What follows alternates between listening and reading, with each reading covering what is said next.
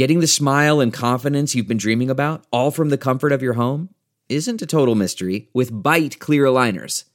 Just don't be surprised if all your friends start asking, "What's your secret?" Begin by ordering your at-home impression kit today for only $14.95. Byte clear aligners are doctor-directed and delivered to your door. Treatment costs thousands less than braces, plus they offer flexible financing, accept eligible insurance, and you can pay with your HSA FSA. Get 80% off your impression kit when you use code WONDERY at Byte.com. That's BYTE.com. Start your confidence journey today with Byte. The comfort of your favorite seat is now your comfy car-selling command center, thanks to Carvana. It doesn't get any better than this. Your favorite seat's the best spot in the house. Make it even better by entering your license plate or VIN and getting a real offer in minutes. There really is no place like home. And speaking of home, Carvana will pick up your car from yours after you finalize your offer. Visit Carvana.com or download the app and sell your car from your comfy place.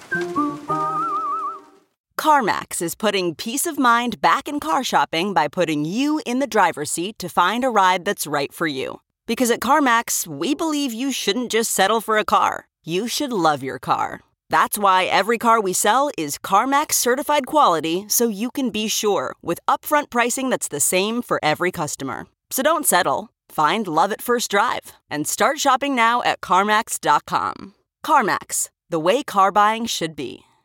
Welcome to episode 315 with my guest, Jenny R. Today's episode is sponsored by Madison Reed. Madison Reed offers salon-quality hair coloring results that you can achieve right from your home. We gave listener Kat a free kit, and she loved it, and it is, in her words, made her now a fan of the podcast and Madison Reed. So if you're looking for a fresh take on at-home hair color, find your perfect shade at madison-reed.com and get 10% off plus free shipping on your first color kit using promo code HAPPY. That's madison-reed.com and promo code HAPPY. I'm Paul Gilmartin. This is the Mental Illness Happy Hour, a place for honesty about all the battles in our heads, from medically diagnosed conditions, past traumas, and sexual dysfunction to everyday compulsive negative thinking. This show's not meant to be a substitute for professional mental counseling. I am not a therapist. I'm barely a human being. This is not a doctor's office. This is more like a waiting room. That does not suck. The website for this show is mentalpod.com. Mentalpod is also the Twitter handle you can follow us at.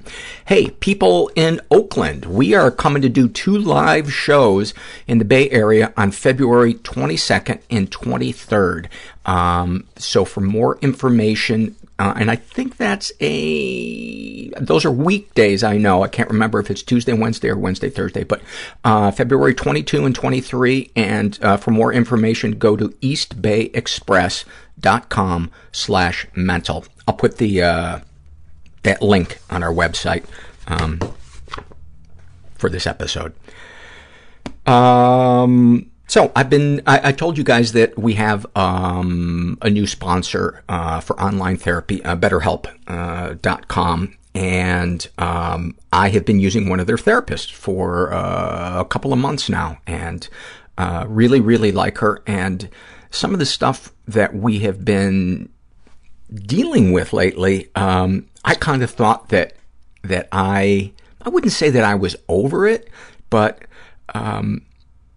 she's helping me see my thought patterns and how black and white my thinking can be when I project into the future, how I exaggerate things in my head.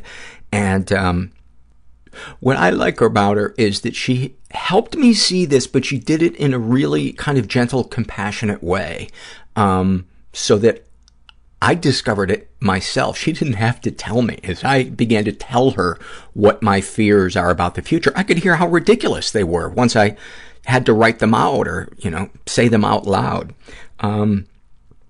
So it's going well. It's going well. It's funny. Every time I think, I don't need any more therapy, I have a therapy session, I'm like, I need more therapy.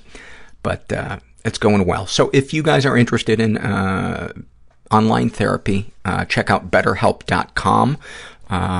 Complete their questionnaire, get matched with a BetterHelp.com counselor, and experience a free week of counseling to see if online counseling is right for you. The website for it is betterhelp.com/mental. And, you can correspond with your counselor, either through, messages, through live texting, live text chat, by phone or by video. So, it's a good deal. Let's read a couple of surveys, before we get to the interview with Jenny R. And Jenny's episode was recorded, I want to say 2 years ago, I think. And I have an update for you at the end of the interview. This is, these are all struggle in a sentence surveys. This was filled out by Who Am I? And they write about their, Who Am I is agender. And they write about their borderline personality disorder. Considering being run over by a bus because I talked to someone and they didn't reply. My God. Yeah, that's up there with the nobody returning your text, and you just are racking your brain trying to think, what did I do to make them hate me? Snapshot from their life. When I was younger, I often felt physically empty and like I was floating. I had a habit of piling all my textbooks into my backpack and putting it on my body to ease numbness and anxiety that would go away if I put something heavy on me. I always had to wear my heaviest sweaters and boots because without them I felt anxious and like I would float away. You know what's funny? Jen Kirkman described that in one of the very first Fear Offs that we ever did. She talked about her fear of floating away.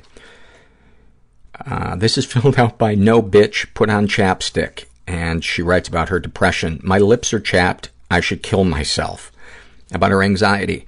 Having to sit on the toilet while taking an online exam because I am literally shitting my pants an hour before meeting with a friend.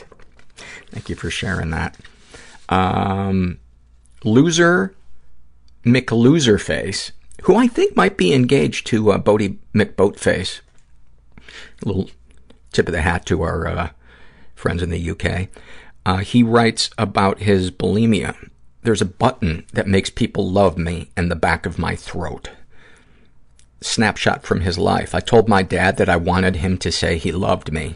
He only said, I know. Fuck, that is heartbreaking. And then he writes, this fucker thinks he can Han Solo his way out of being a father.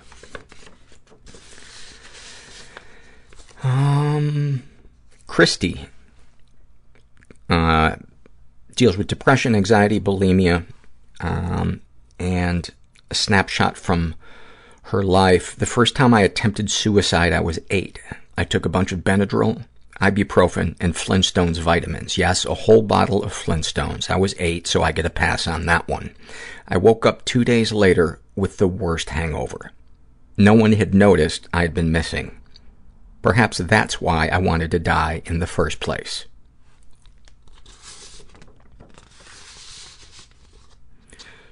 Ground Turkey Taco shares a snapshot from his anger issues. And he also has, I thought he had borderline personality. No, he has bipolar.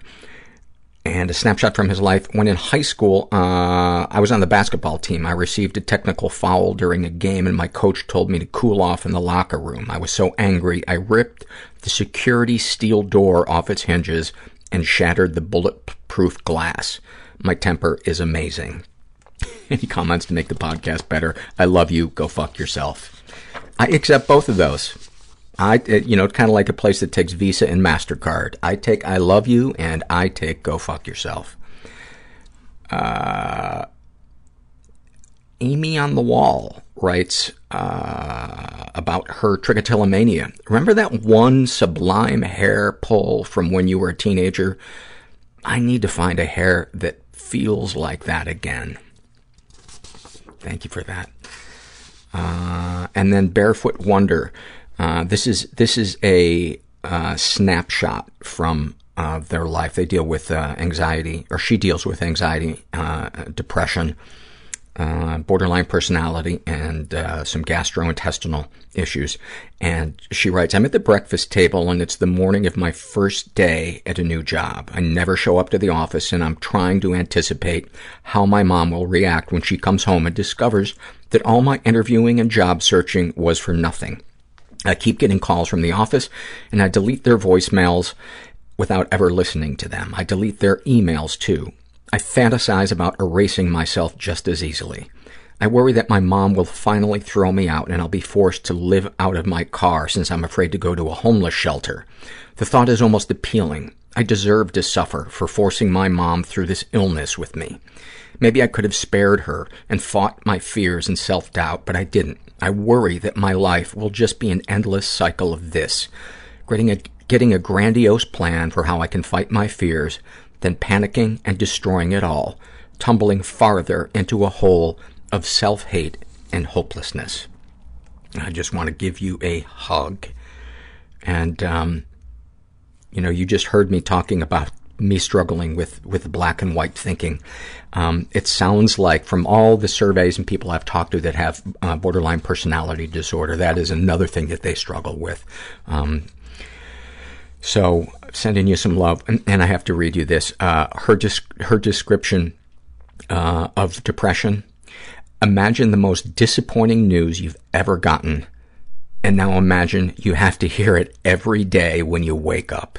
I'm so scared of being alive and so scared of dying. I was so lonely, but I couldn't bear being around people, and it hurt. I've just been very interested in dicks. I don't know how to let loose and just be. All my alters have different handwriting, different... Extremely anxious. Affects. I am most turned on when I am in fear. My first thought was I'm about to die. Stomach clutching despair. Ocean of sadness. I came out over the phone to them. I put myself on the Atkins diet in 4th grade. They told me I was wrong.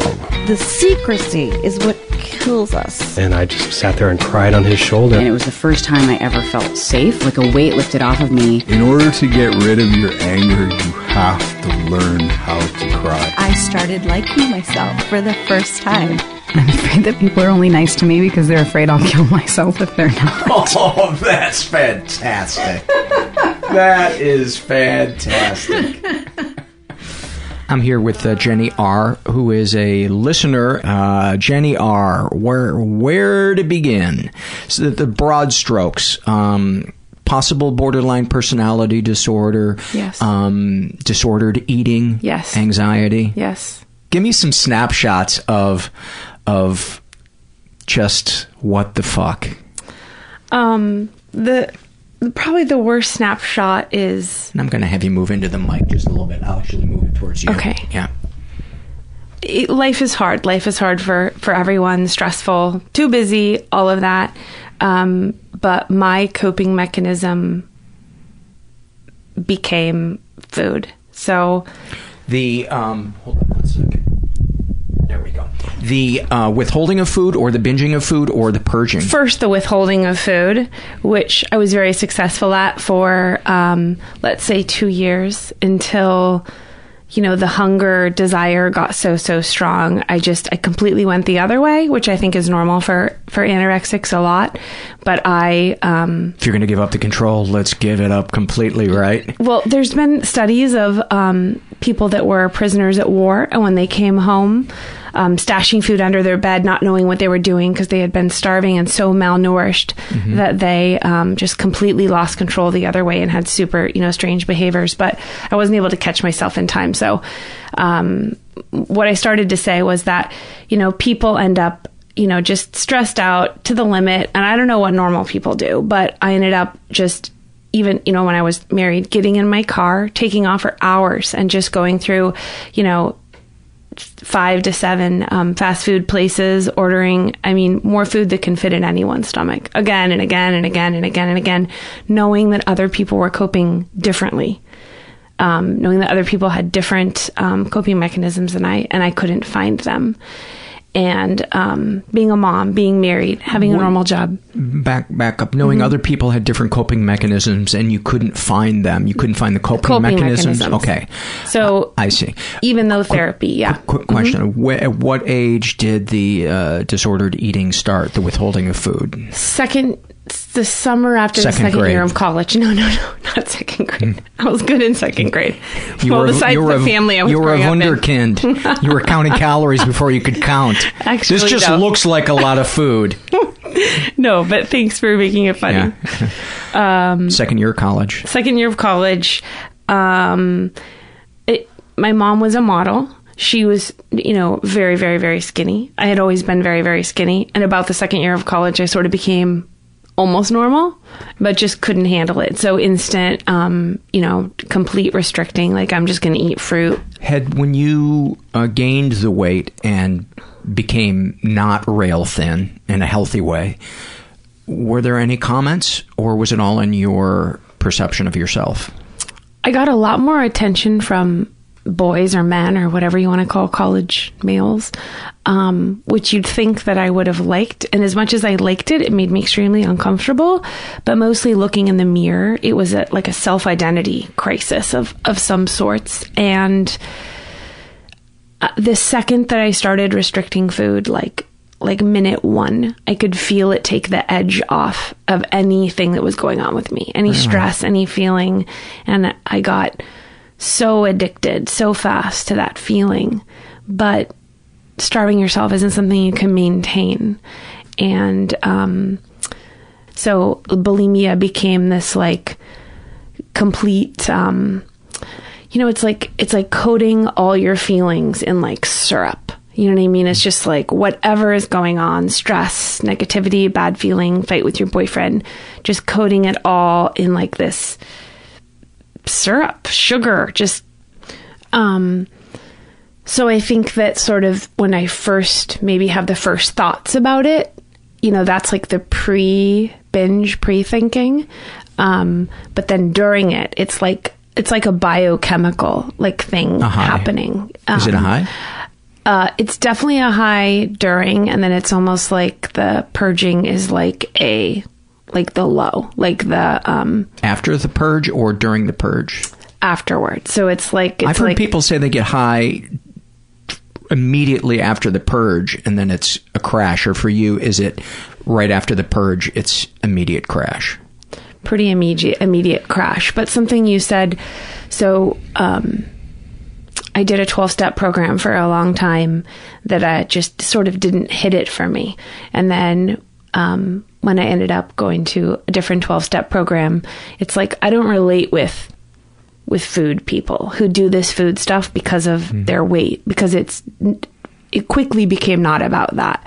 I relate with like heroin addicts, like needle in your vein, put the pause button on all your feelings in life and just escape, and so it's like it ended up giving me a sense of control over every feeling I ever felt, if that makes sense, and totally avoiding like what you said. Perfect sense. And I'm so glad you said that, because I always say to people, it's not about the substance.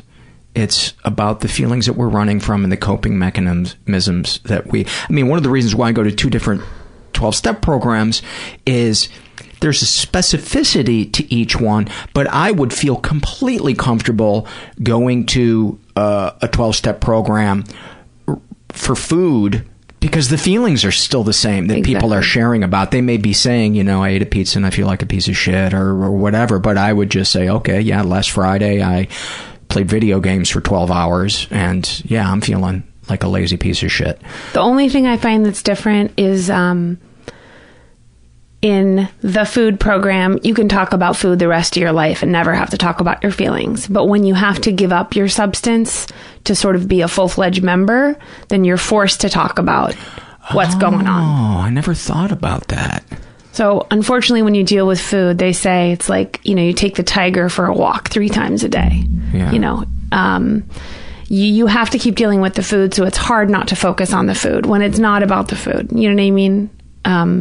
It's about perfect sense. What's underneath it, and why can't I, as an adult female, cope with all the same stresses that everyone else does? Mostly because I haven't since I was 19 in college. I chose to bail on feelings and decisions and life and maintain this sort of on the edge functional life. What were the feelings when you would, let's say your food was clean? Is that an okay word for it? I've heard people say my food's been clean, meaning that they're not under-eating or overeating. Right. And something would stress you out. And you would think to yourself, I'm going to go to 5 drive-thrus. Right. And then purge it all. When that thought would occur to you, what would you think and feel as that thought would hit you as a possibility that, yes, I'm going to do that tonight? Describe in your body and in your mind what you would experience when that thought pops into your head. Let's do this. So it's kind of like, it's a mental blank spot. It's like, it owns me the first second. There is no other truth. That is truth. Like it, like, this is going to get me out of this. Even though I thought that last time, and then I woke up the next morning and it didn't, it always will convince me. It always will convince me. Or I might play tricks, like it'll just be a small thing this time, or there's like a way I can skirt, like do a little controlled, right? Any version of to make it less, or to be home faster, or I have a really strong memory of when I was married.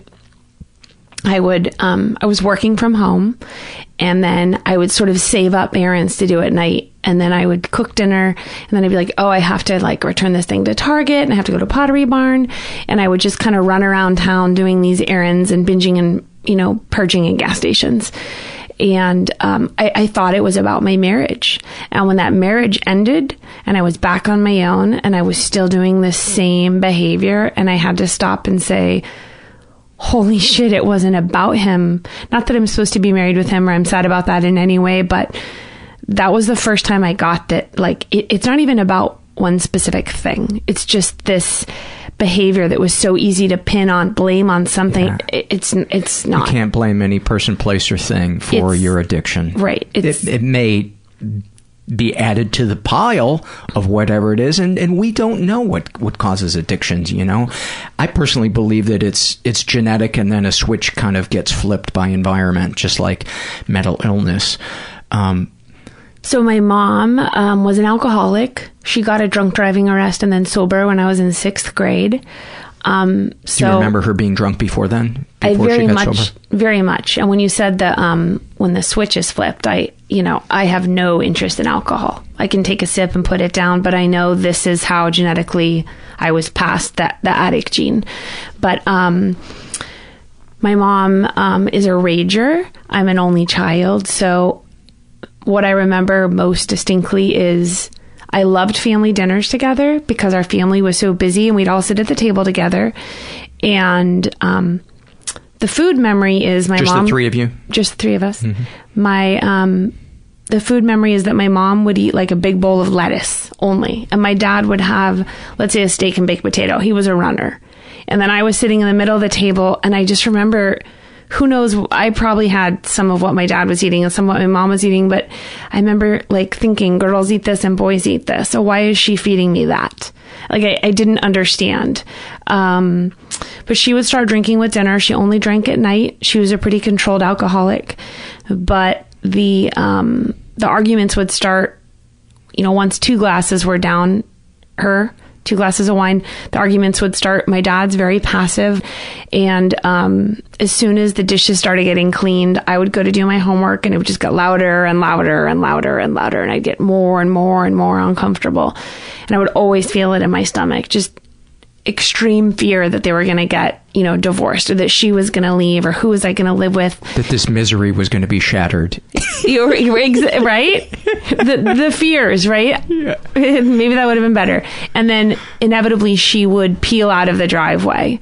And then my dad, God bless him, would never, I always wanted him just to come to my room and sort of acknowledge what was going on. Hey, are you okay? Did you hear that? And it's like, as soon as she left, he was sort of embarrassed, or I don't know, and then it was just done. Like, I was going to put myself to bed, like, so So I just remember fear, just a lot of fear, anger and fear from the drinking. Her anger and then my fear and then her leaving. Have you seen the documentary Running from Crazy by Mariel Hemingway? No, and I should, and I love her and have met her, so. You will see your story on film. Okay. That was exactly what her parents did every night. Her mom didn't drink during the day. Actually, both her parents were drinkers, but it would start with drinking the wine while cooking, and her mom would be really happy at first, and then she would get belligerent, and she and her father would argue, and it was the same, and she had to be in between it. But there's way more to her story than that. They have a complicated family. That is an understatement. Yeah. You know, that is an understatement. And even if you don't relate to that, anybody listening, go watch that documentary, Running from Crazy. It, oh my God, I fucking sobbed like a baby when I saw it. I love documentaries, and I need some downtime, so time to watch that. Email me, and I will send you a list of about 60 great. that I've watched that I really enjoy. So it just wasn't safe to be a kid. There was like your emotions were just kind of bouncing right back at you. That nobody feeling you. Exactly. And then at the time she got sober, so she had been a flight attendant, and then she'd stopped being a flight attendant. And when she got sober, she went back to being a flight attendant. So exactly like myself, she doesn't deal with fatigue well. So she's sober, and now she's flying internationally, and she would come home so exhausted that, drinking obviously created an unsafe environment, like you just said. And now she's coming home so tired that created an unsafe environment. She was like a ticking time bomb of like, she'd walk in the house and either she was going to tell me how much she missed me, or she was going to explode because there was like one bowl in the sink. Or go to bed for 4 days. But didn't help that all she was eating was salad either. Exactly. So yeah, she was she getting well. help for her drinking, or was she just white knuckling it? Nope, she went to a 12-step program and got sober just immediately, but more of a dry drunk. Yeah, it doesn't sound like somebody doing the self-exploration that good support groups are known for. She did much later, but not good, then. Good. Yeah. And that's why it pisses me off when people say, oh, that support group doesn't work, that, this person I know went to it. Yeah, but that's like saying, that person I know had a job at that restaurant, and they got fired from it or whatever. It's like, well, what's their part? Did they give it their best shot? Did they? Anyway, go ahead. So, the other sort of distinct thing was, throughout either drinking or later being sober, I hesitate to say verbal abuse, because if she were to hear this, I'd feel bad about that, because we remember it so differently. But it felt like verbal abuse. It felt like verbal abuse. Just lots of weird public humiliation. Like, she'd get so upset with me. Like, she took me shopping with her on her shopping trips a lot. I was more of a tomboy. She was a model before and during being a flight attendant. And she she'd get upset and scream at me. I remember a specific time on Rodeo Boulevard in Beverly Hills, Rodeo Drive, screaming at the top of her lungs that she wished I was never born, or she hated me, just stuff a kid should never hear. And I don't even remember even really believing it, other than I was so embarrassed. And definitely no other abuse of any kind. If you're going to yell that at your kid, that's the best place to do it, though, because it just blends in. Hey, that's good. I grew up very far away from there, in the country, where it would have really stuck out. So maybe it was safer that she did it there. Was your family wealthy? My family was wealthy. Yeah. And that's definitely part of my sort of adult story, is that they never said no to me. And because that's how they loved you, right? Oh, that's definitely how they loved me. And it was transitioning to, having an eating disorder definitely makes you immature emotionally if you lean on that. You don't, I didn't learn to cope with feelings or, to really grow up because I was leaning on that all through college. Being 95 pounds my sophomore and junior year of college, I missed out on a lot anyways. And then, transitioning to real life where I had to go out and get a job. And I remember I graduated and I had an interview at a big agency in LA. And they said it's going to be $400 a week before taxes. And I was like, are you kidding? Who would take that job? Bye. And that was the only job offer I got. And I was like, screw this. Like, I'm going back to school. Hey, Dad, will you pay for me, to go back to school and my rent and, some allowance? Sure. Okay. So then I did that for another 3 years. And what'd you study? Acupuncture. And is that what you do now? No, I quit. Okay. I quit because I didn't really want to be in school. I just wanted a, sort of safety plan. So you just wanted to not be in the real world. I just did not want to be in the real world. The real world was way too hard. And I wasn't willing to kind of struggle until I wasn't going to be able to buy the kind of clothes that they bought me or, live anywhere near the same lifestyle because there was just this like instant sort of cutoff. So I ended up dropping out of school, starting a business, and getting married all at the same time. So I literally went from, their help to like no responsibility, help, right? No growing up, just leaning constantly. Why didn't you pump out a couple of kids while you were at it? I pumped out one kid. Did you? Yeah, I did. I pumped out one kid. We had a long engagement. I got pregnant, and then I married him. How far out did you pump him out? Did he come out in an arc? You know that you've been kegling when you can get the kid to shoot out in an arc. It was actually a C-section. Yeah. So there was no shooting involved. Did he come out with a top hat on? Take a little bow? No. And as much as I was still doing the behavior, my consciousness was changing. And there's a story that ties in, but like being in program and having those people understand you in this different way where they understand and they have complete empathy and compassion because they've done it too and they get it too. He was such a normie that it was hard to even put words to what I needed. The story I was going to say is that even having him kind of, have admiration for my work that, I ended up doing.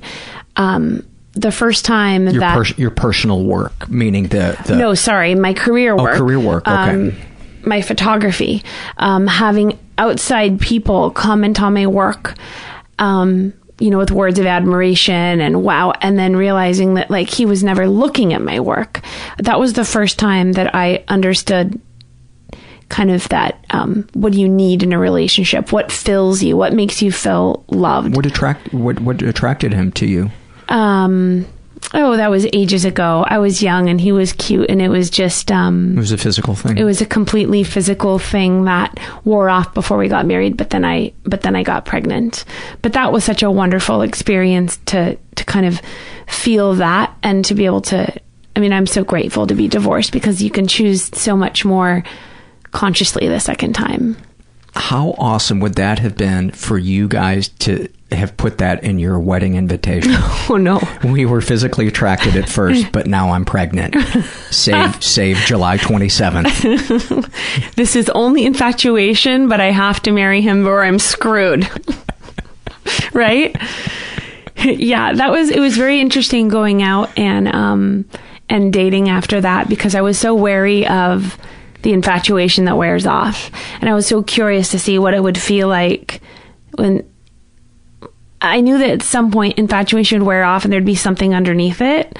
And the real them. Right. And I was kind of waiting for that. And I ended up finding that.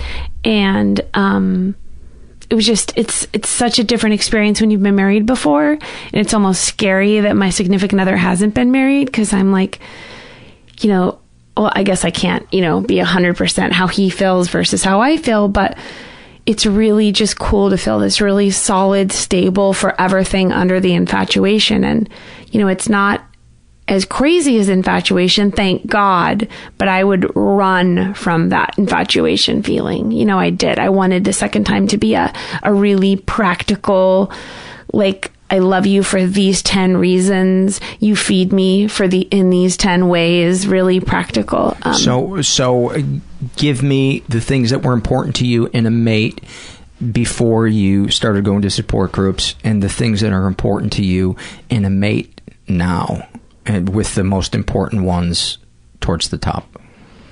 Well, it sounds funny, but nobody ever told me what was important. So it was hormones, infatuation, hormones. Just, I'm attracted to you and you don't drive me crazy and I kind of feel like hanging out with you. So let's date for 2 years. That was all that went through my head.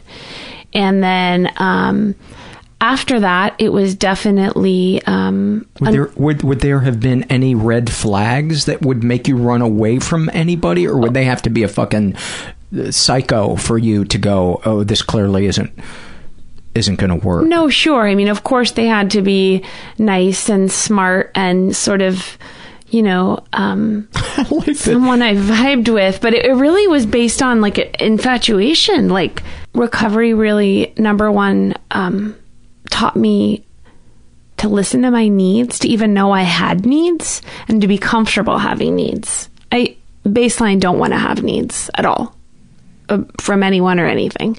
And so as soon as I started evaluating, those needs, I realized that kind of shared activities is really important to me. I'm super active, and finding someone that did some or one of those sports with me. What are your sports? Triathlons, so swimming, biking, running, and then rock climbing. That's sort of that, I think admiration's a fair word, but that this other person appreciates my, what I'm doing, whether it's my art or, doesn't think that my work is stupid or that what I have to say isn't valuable. Stability is really important to me.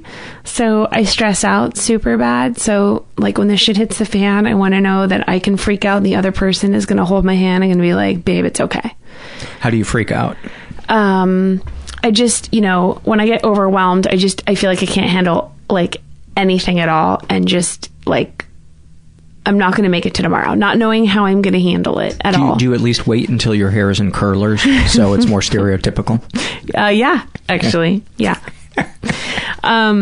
Was that you just yes-anding, or is that the truth? I don't put my hair in curlers, so I had to make up an answer. All right. Okay. Thank you. Do people still put their hair in curlers? So there's something you can do where you roll your hair up in a sock. Uh-huh. And you leave it all night and it's kind of like curlers, which I don't do either. But I think people use flat irons to curl their hair. Okay. I think there's an Asian girl on YouTube who teaches you like everything you want to do with your hair. I've seen her before because I don't do much with my hair. Uh-huh. And if you want your hair super flat, do you roll it up in a sock that's been jizzed in so that it's gross? My hair is flat naturally. So, I don't know. I haven't tried that. How uncomfortable am I making you right now? You're not. Right. It's really hot in here by itself. It is. The place where we record is, it's a law office building, and I got so tired of the noise across the hall taping during the day that I now tape on off hours. And I guess I'm finding out that they don't run the air conditioning at night and on the weekends here. One quick question, just because I love rock climbing. Okay. What have you climbed a 510 or a 510A? I can do 12s, Paul. 512? I can do 12. Are you shitting me? 510's not that hard. A 510's not that hard. No? No. If you started going to the gym, maybe I was thinking a 511. In a few months, you could do a 510. Oh, you know what? I think I did do a 510. I was thinking 511. Good. Okay, good. But 512? 512A? B? I think a B is the hardest thing I've done. That's serious. You're a serious rock climber. I'm serious. I like it a lot. On a really non-joking level, I I taught yoga for a lot of years because I was, still, that was part of my recovery, getting in my body, getting quiet, meditation, all of that. But after you do yoga for enough years, you can totally obsess and freak out and think about non-related things while you're in a handstand.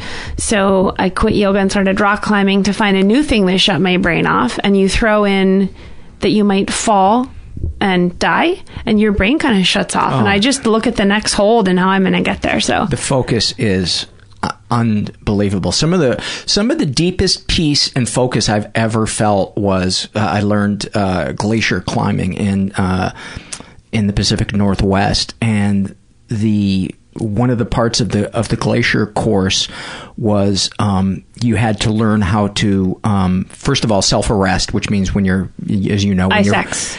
What's that? Ice axe. Yes, you jam your ice axe into the ground. And then the other thing you had to learn how to do was how to pull. When you're roped together with a friend and one of you falls into a crevasse, you can't just with your pure strength pull that person up from that thing. What you have to do is you have to put your ice axe in, and then you have to set up a system of like pulleys and winches to get this person up. And so when you learn how to do this, what you do is you and the other person are roped in together at the waist. One person who's going to stay up on the ground turns their back to the crevasse, and the other person jumps into the crevasse and pulls the other person off their feet, and they have to dig their axe in and then set up the system of pulleys to winch the other person up out of the crevasse. I was the first person in the group that had to trust that this was going to work and just jump into this 200-foot crevasse. Now, there were guides there that obviously had set up a safety system, so I was pretty sure they weren't going to let me fall to my death. But you don't know that when you're standing on the edge of this gaping thing. And I jumped over it, and sure enough, this guy stopped me from falling all the way to the bottom. And I was just in this beautiful crevasse where it was like blue. All the ice was blue. And I tell you, I didn't worry about anything that happened in my life. I wasn't tripping out about the future. And it was just the most peaceful. Why is it that when I suppose because we have to focus to minimize the risk of being hurt, that it forces us to be present. Is that a fair assessment? Yeah, that makes sense. Or, it's like when you're going up and the next hold is what's going to keep you from falling. It's like every cell in your being doesn't want to fall. So you're just focusing on, mentally and physically what I have to do to get to that next hold. I hate falling. It's sort of a different experience if you're just overwhelmed by natural beauty, I think, like you were describing. Give me an example of where you're going for a hold that you've failed before. Something that's probably past vertical and your arms are starting to burn. What is going through your head and your body as you're trying to climb this route that you've never been able to tackle before, or you're not sure you're going to be able to do it? Even technical stuff that you're thinking to yourself. Share some of that with us. I think that not much goes through my head at that point. It's such a time game. You can't hang on and think about it. So I usually just go for it. And then I'd say 50% of the time I surprise myself. And even though I was completely taxed, I make it. And 50% of the time I was completely taxed and I, can't grip it. You just, your forearms are burnt and you just literally can't grip anymore. But it's interesting how I always say, like, so it's instinctual more than intellectual. I think for so. you in cracking a route. They call them for our listeners. They call them problems, which I think is such an accurate thing because a route could be completely inaccessible. You could be stymied by it, and then you suddenly realize, oh, if I put my left foot on this one instead of my right foot, then that opens up this one over here, which opens up that one over there, which makes this other one reachable, where in the past. And it's kind of physical chess and that's a good way to put it. In some way. I watch people do it, stand on the ground and look at the problem and kind of move their hands like they're going to see it. I can't do that. I just have to start it and I figure it out as I go up. But I think I'd be a much better climber if I could plan and see it. I can't see it till I'm on top of it. So I have to make quick decisions. But if I have a really stressful day, if I go for a long run or something, that kind of like, I can think about work the whole time, but the endorphins kind of melt over work. Take the edge off. Versus climbing is different because it's a break from real life in a very similar way, actually, that like binging would be. It just pause button, cell phones over there, just go. Yeah, that's interesting that there is a difference between stuff that distracts us and stuff that consumes us. Right. And I'd never realized the difference between that I've always been drawn to the things that consume me, but the more I recover, the more I try to be aware that that's not necessarily a good answer. It can feel like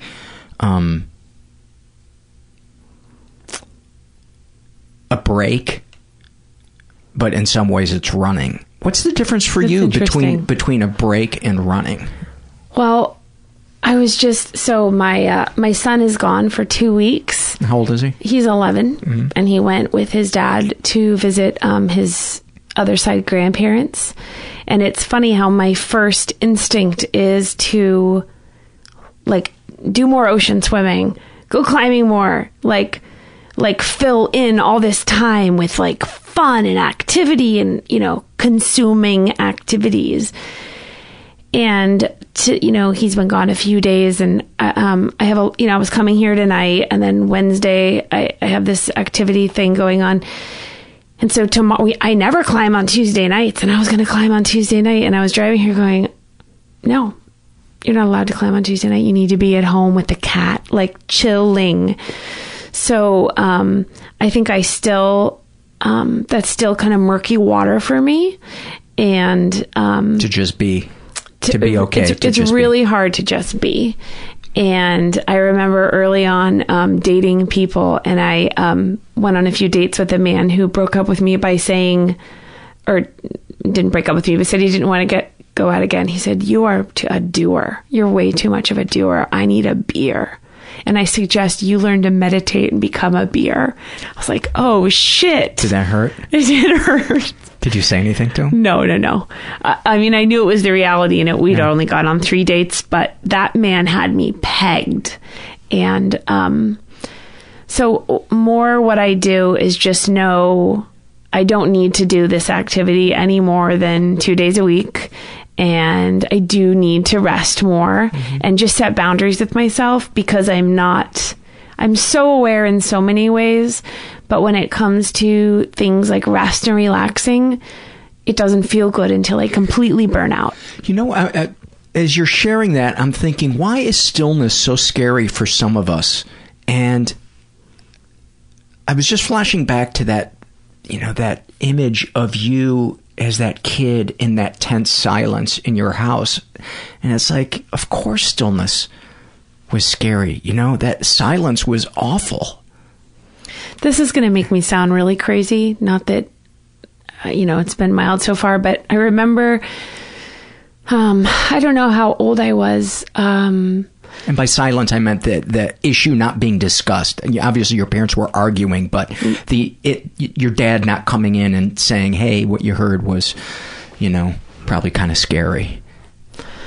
That reminds me of a whole different story, but I just remember what I first thought you meant was actual stillness. And those times when they would fight and then it would get quiet and no one would come into my room.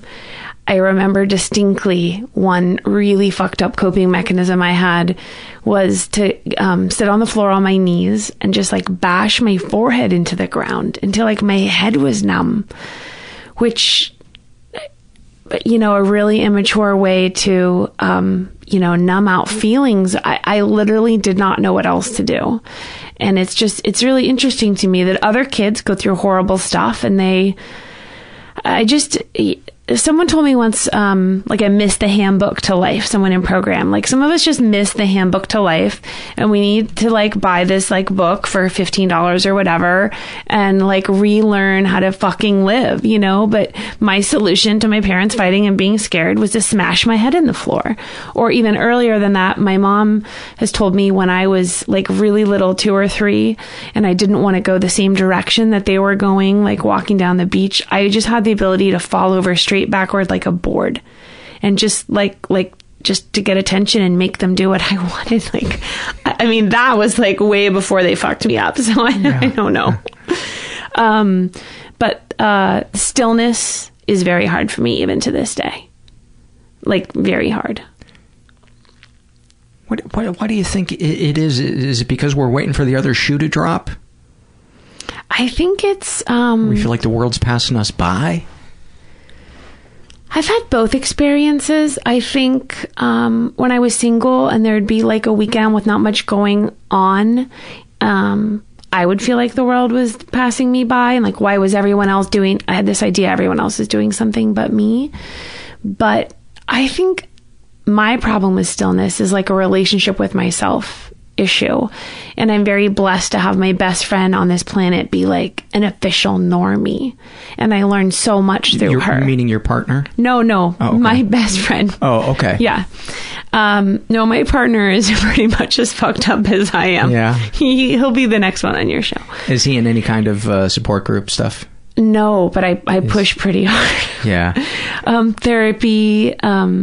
Therapy, books, things like that, but pretty resistant to, you know, something works for everyone. He's tried it, not for him. But my best friend, she's just a normie, and it's just interesting to me to watch, like, we have kind of parallel lives, and she's had some really difficult stuff happen to her at the same time I have. And like the way she copes, like we both are deeply, deeply uncomfortable, and she just like sits in it. And that allows her to learn something and to grow. And, you know, anything you read, like, you know, Buddhism 101, like, you know, feel it, let it pass, move on. Like, I can't seem to be able to do that. It's so scary when the feelings are intense. It's so scary to not reach for the iPad or a book or turn on the TV. Any of that would be even better than the harsher stuff, you know, just, you know, work, exercise, you know, any of that. I read especially when some of that stuff has been praised by our culture and is in reality a good thing in moderation. Right. There is a world champion female triathlete who wrote a book. She was you know, serious bulimic, and triathlons kind of replaced that for her. And she said, I'm going to have an addiction, and this is a healthier one. And I feel the same way about exercise. You know, an addiction to me is something that's dysfunctional and like interrupts your life, and exercise is not that to me. But, in a way, sometimes I feel that like triathlon is an excuse to spend a lot of time doing something compulsive and end up super in shape, and it takes a lot of time. But I will say, for someone not being very athletic growing up, it is a huge source of self-esteem and goal setting and good time by myself, and it has a lot of really, really good things. I can't even imagine what doing a triathlon is like. You know, on the odd day that I run 4 miles, I think, how the fuck does somebody make it 5 miles? let alone 26, let alone swimming and biking after that. I know you work up to it, but how the fuck do you even work up to it? Well, I think that's a really amazing thing, or probably the thing I like most about it is it seems so impossible, and then you do this training, and the training's the hard part, because by race day, like, the race isn't that big a deal. But how do you get up when you know you got to run 12 miles that day? I mean, I suppose your energy is different than somebody who asks you how the fuck do you wake up and run 12 miles that day. I think that triathletes are all crazy type A personalities is what I think. Have to be moving to feel okay. Yeah. So in many ways, that's your way of relaxing. I think my best ability to relax is after a really hard workout. It just sounds sad, but I feel like I deserve it, and then it feels really good, and it's so nice to like want time in my own house. I had that last night. I played hockey, and the guy that runs the rink let us play extra long, so it was almost 2 hours long, and there was only one sub on each team. And I was so tired at the end that my legs were starting to collapse. When I came home, I had a big, strong cup of tea, and I felt so relaxed but energized and focused at the same time. But I had that feeling, which is so rare, where I just felt relaxed and energized and happy all at the same time. How often do you feel that? Yeah, not that often. I would say, I don't know, I guess triathlon does give that to me. So I'd say on the weekends, I generally feel that. My weekdays are just like crazy train busy. And I work. Train is in training, or crazy train like Ozzy Osbourne? Crazy Ozzy Osbourne. Okay. So I am a staff photographer at a company. I have my own photography business. I'm constantly training. I'm getting married. I have an 11-year-old. It's a lot. So on the weekends, I'd say on the weekends, on Saturdays or on Sundays, even when I don't have my son on Saturdays, but I do on Sundays, after a long workout, when I'm getting better at planning, like my day up until 11, that's enough. I'm not doing anything the rest of the day. And then I feel that way. It's really nice to feel that. How often do you feel a sense of peace, even while there's turmoil? Do you experience peace in the middle of a crisis, or is that something that's really difficult for you to be comfortable with unresolved problems? I think I do okay being comfortable with unresolved problems and feeling peace. I think that I feel less than the average person. I think a worse problem is sort of comfort in my own skin, if that makes sense. Before you started getting help, on a scale from 0 to 100, what would your anxiety and fear, etc., 100 being the worst, what would it have been at? 90, really high. And on an average day now, what would you say? 30 to 40. I have no idea what normal is, but I was just telling someone this on the way here. I think the thing that someone told me, and it was in program, that was the most helpful in coping with life, the way my brain addresses life on a day-to-day basis, was every time I freak out about something, ask, does that thing have today's date on it? Do I really have to worry about this problem that I've just spent 2 hours obsessing about this problem, and it's not in my face today, and it may never surface, never become a reality. And then you're letting it shit over the other things that could be positive in the day today too. Exactly. The opposite of The Power of Now. Yeah, that's a great book, The Power of Now, and an even better one I think is A New Earth. I think that's just a profound, life-changing book. Yeah, the thing I say to myself a lot of times is, will this matter in 5 years? And almost always the answer is no. Try to think of something 5 years ago that was super important, that fucked you up today. Can you think of anything 5 years ago? No.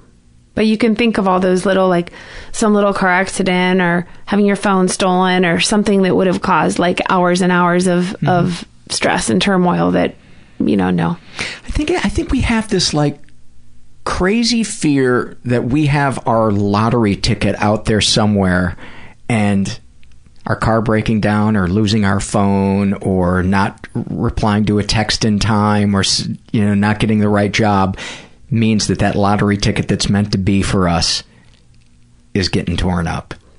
You know what I mean? That's interesting. At least for me, there's this feeling sometimes that when somebody calls me or texts me or I get an email, this is going to be the one that breaks it wide open. This is the one that the podcast is going to double in listenership or, whatever endeavor I was in. If I was acting, this is going to be an audition for a movie I'm going to get that's going to put me on the map. And it never was. It was always just some part of life. But that, I think, life gets more doable if we can stop trying to swing for home runs, thinking that's safety is hitting a home run, because most of life is just bunting and getting beamed in the head. True. I remember, I thought somewhere in this, period of time between being divorced and being almost remarried, I remember thinking, life was a struggle and life was like hard. Like I thought, I don't want this anymore. I can do life by myself. Like way harder transition than I ever in a million years expected. Way harder time in there. But I was sure that if I could just meet someone, get married, buy a new house, like it would all be okay. That's all I needed was these like outside sources. Like, guess what? Still the same person, still the same shit. Have the house, gonna be married in 2 weekends, and doesn't fix shit. Just changes the problem. Changes the problems. You know what I mean? Until you decide you're okay exactly as you are. You have enough, you do enough, and you are enough. And truly believe that, which is not easy. It's why we go to support groups 3 times a week and go to therapy and talk to people and try to be of service and all that other stuff and pray and meditate and exercise and eat right. Yep. We do get those glimpses, though, where we are okay just sitting having a coffee with a friend, or it is. Are you finding that the older you get, or I should say the longer you're in recovery, the less it takes to bring you peace? Well, it's very random, like you just said. It's like these weird moments where like I could be having coffee with a friend. It's just like everything is okay. Or my boyfriend will say, how was your day today? And I might say, it was just one of those days where like just nothing stressed me out and it was all okay. There's swimming in the ocean always brings me that peace, because you just feel like this little tiny little like dot on the surface, and if a shark wanted to eat you, you'd be gone. That always brings me peace. And this is going to sound very kind of granola and silly, but very, very early, one of my first things I did in recovery, because I'm an extremist and very black and white, I heard that there was a Zen center. I got into Buddhism. I heard there was a Zen center on the top of Mount Baldy, and you could go there for 7 days and do what's called a sesshin, which is like a, Zen retreat of sorts. So I drove up there at like 20 or something. Everyone was there from like different countries for an entire session, like a season or something. And I came for 7 days, and they taught me all these formal bows and gave me all these robes, and we ate 3 times a day, and it was very regimented. You didn't talk. Just like a 103-year-old Japanese man who gave you a koan every day, like gave you a what? A koan, one of those riddles, like a Japanese riddle, like what is the sound of silence? Mm-hmm. And I don't really know what I was doing there, other than I was the most uncomfortable I've ever been in my whole life, and I couldn't get out of it. And every night I went to bed and I said, you can wake up in the morning and leave, but you have to sleep here. You'll make a decision in the morning. And I didn't really equate that with that 1 day at the time thing, but I really wanted to see what would happen if I stayed. And somewhere in there, I experienced this peace like I've never experienced before or since, sadly. And you were 20 at the time? 20. Yeah. And you don't talk. You literally, I didn't explain it well, but besides 3 meals, you meditate. I think they wake you up at 4 in the morning or 4:20. Get high. Right. And I didn't follow for a second. And then he hits you with the riddle, which is terrible timing. No, but if you slump during meditation, they hit you with a stick to wake you up.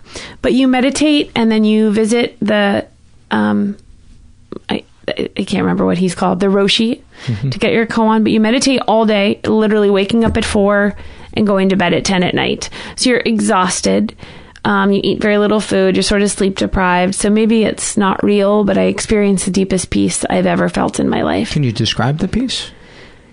Or does it go beyond words? It was like what you said. It was just kind of this really deep sense of everything is okay. I'm okay. And I remember thinking, I've got the secret to life. I'm okay now. And I drove down. Oh, and I mean, we ate like beans and stewed vegetables. And I drove down that mountain.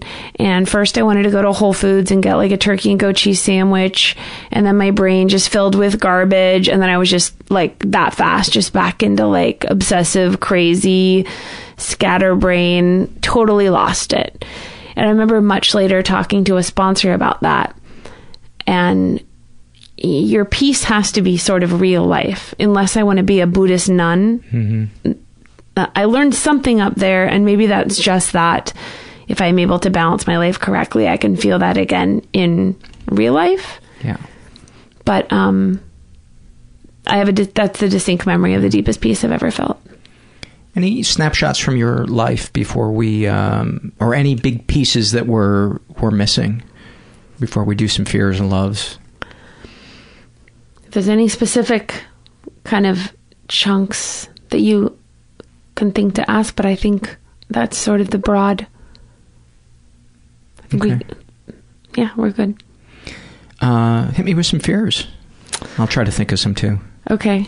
This was a cool exercise, by the way. I love like exercises. Maybe you could write a workbook. I know what I wanted to to ask you. Was there an answer to these riddles? Were you supposed to come up with an answer, or was it just something for you to think about while you meditated? All of that. I think you are supposed to come up with an answer, but I just fell in the, achievement junkie one-on-one here, wanted an A+ and a gold star, and I didn't even know what it meant. And then I had to sit with him like 10 minutes for the next 7 days and have him like kind of mumble in Japanese. It was very frustrating. Wow. I did not get an A or a gold star. No idea what mine was either. So let's see. I'm reading this list quickly. This is a... Which one am I going to pick? This one's a core one that I don't have long-term relationship capacity, and that my partner will just get sick of my shit. That's something you talked about, but that I can't work on my shit fast enough for my partner not to bail, which is interesting actually, because the first partner certainly didn't bail because of that. And the next one is just that I'll never be able to really tolerate life. That's kind of those two. I want to be able to just kind of ride with life and have it get a little easier. That you'll always be fighting it. And feeling like you're losing. Yes.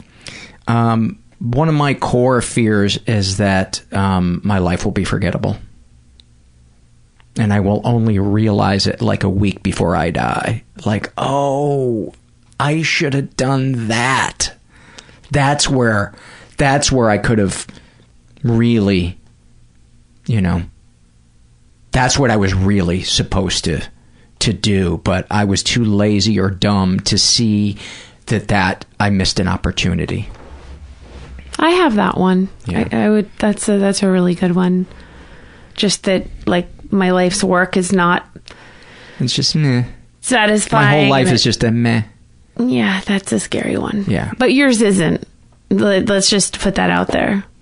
I'm sure a million people. I mean, you're helping so many people day by day. Well, I appreciate that, but that fear was tattooed in me as a child, and as you know, you can do all the things you want, but achieving things isn't going to erase that. That's true. It's sometimes just crying on the floor, having snot come out of your nose, and calling a friend and laughing about it. That seems to be the moments that make me feel like maybe that's not true, that I do matter and my life isn't forgettable. But I do get a great, to touch on what you said, I do get a great sense of peace and purpose from doing the podcast. But it's a battle. That's a battle. Thank you for sharing that, just so I feel really scared about that one. You having that own thing? No, that fear. Yeah, I forgot. I didn't write that one down. Yeah. Working on that one. Give me another one. Okay. I have a deep fear of not being able to really make it on my own, because it, sort of is happening again, that here I am getting married again without, I'm very happy to be getting married, but it, would have been interesting to see if I could have really made it on my own. What's the longest you've ever gone without being in a relationship? A year or so. I mean, that's not like. Did you have your child then with you? When you had that year without being in a relationship? Yeah, and I'm talking like adult life, early on, I'm certainly not a relationship junkie. I'm more of a break up with someone and say I'm going to be alone forever and take like a long break, kind of person. But there is a strong sort of I'm fiercely independent when it comes to my time and what I choose to do, and leave me alone. But when it comes to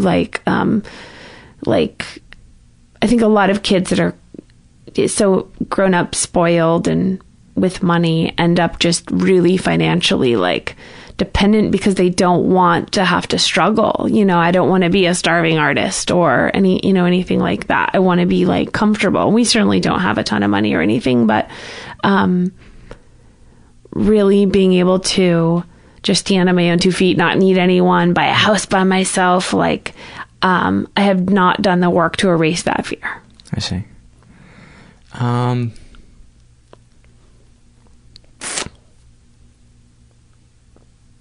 I'm afraid that I'm never going to be a vegetarian or vegan, and when I die, I will pay in some afterlife for being a meat eater. I will either be faced with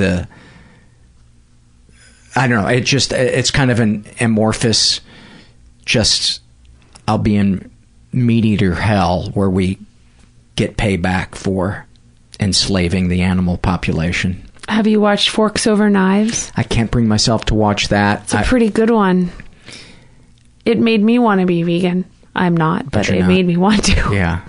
The end of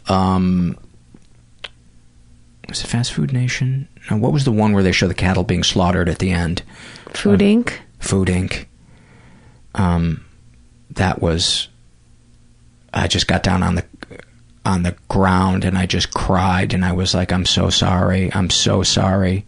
I'm so sorry. And then the next day I had a pastrami sandwich, probably. Yeah. That's a fear of mine.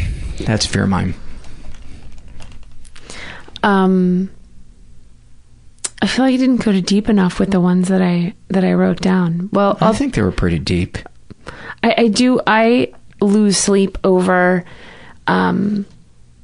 this is a real fear. I lose sleep over losing, my clients' files. When I shoot a job, that I live in panic of a hard drive being destroyed, or, that is a legit sense of, anxiety. But the one you started off with, which is one I didn't write down, is, that makes me really sad about my eating disorder, that I think I've really lost so much time, and because of sort of my dependency issues and just what I talked about with just going immediately back to grad school so that my dad would pay for it, I do feel like I have not found my life's work. And that I don't know if it's a fear of, I'm not someone who needs acclaim or needs to be important per se, but just that I have this like kind of hole inside me of this, there's something I haven't. A professional hole inside of you. Not even professional, more of a service hole, that there was something I was supposed to give and haven't yet. My feeling is if you're aware of that, you'll find it because you're seeking. And as you know from being in a support group, seeking is the most important thing. Right. Just by the act of seeking, we often are met halfway by that whatever force in the universe that is good for us. Right. I think about half of the work I do, like the work, the photography work that I sort of least enjoy,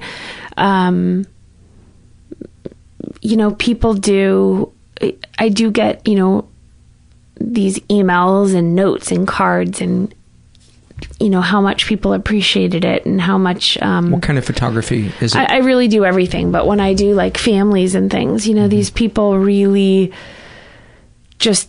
You captured my kids so amazingly, and this is like, stop time on our family, and people really appreciate it. Mm-hmm. And once in a while that feels satisfying, but that's the only aspect of it is. And there's you want more of that? Some sort of more service, contributing in a bigger, more important way. I think the more we get to know ourselves, the more potential there is to find out what is the best fit for us. And I think so many of us, myself included, could only view what I was going to do for a living from what stroked my ego the most and what would bring me the most material satisfaction. And the second support group I got into completely changed how I felt about that.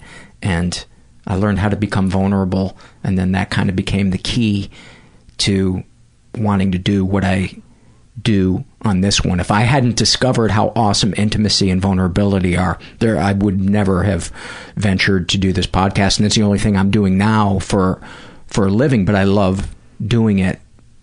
So it's like I had to do that work for that door to open. And I don't know, I just have the feeling that when we go deeper into ourselves, not in a navel gazing way, but in a, how can I become a person with more integrity and more loving and compassionate and open? I don't know. Things just seem to meet us halfway. Maybe they're all around us already, and we just suddenly see them. I don't know. That was pretty zen. There's a riddle for you. Right? Go fucking think about that and meditate for 15 hours. Quantum physics. It just comes to you. Beans and veggies. Let's do some loves. As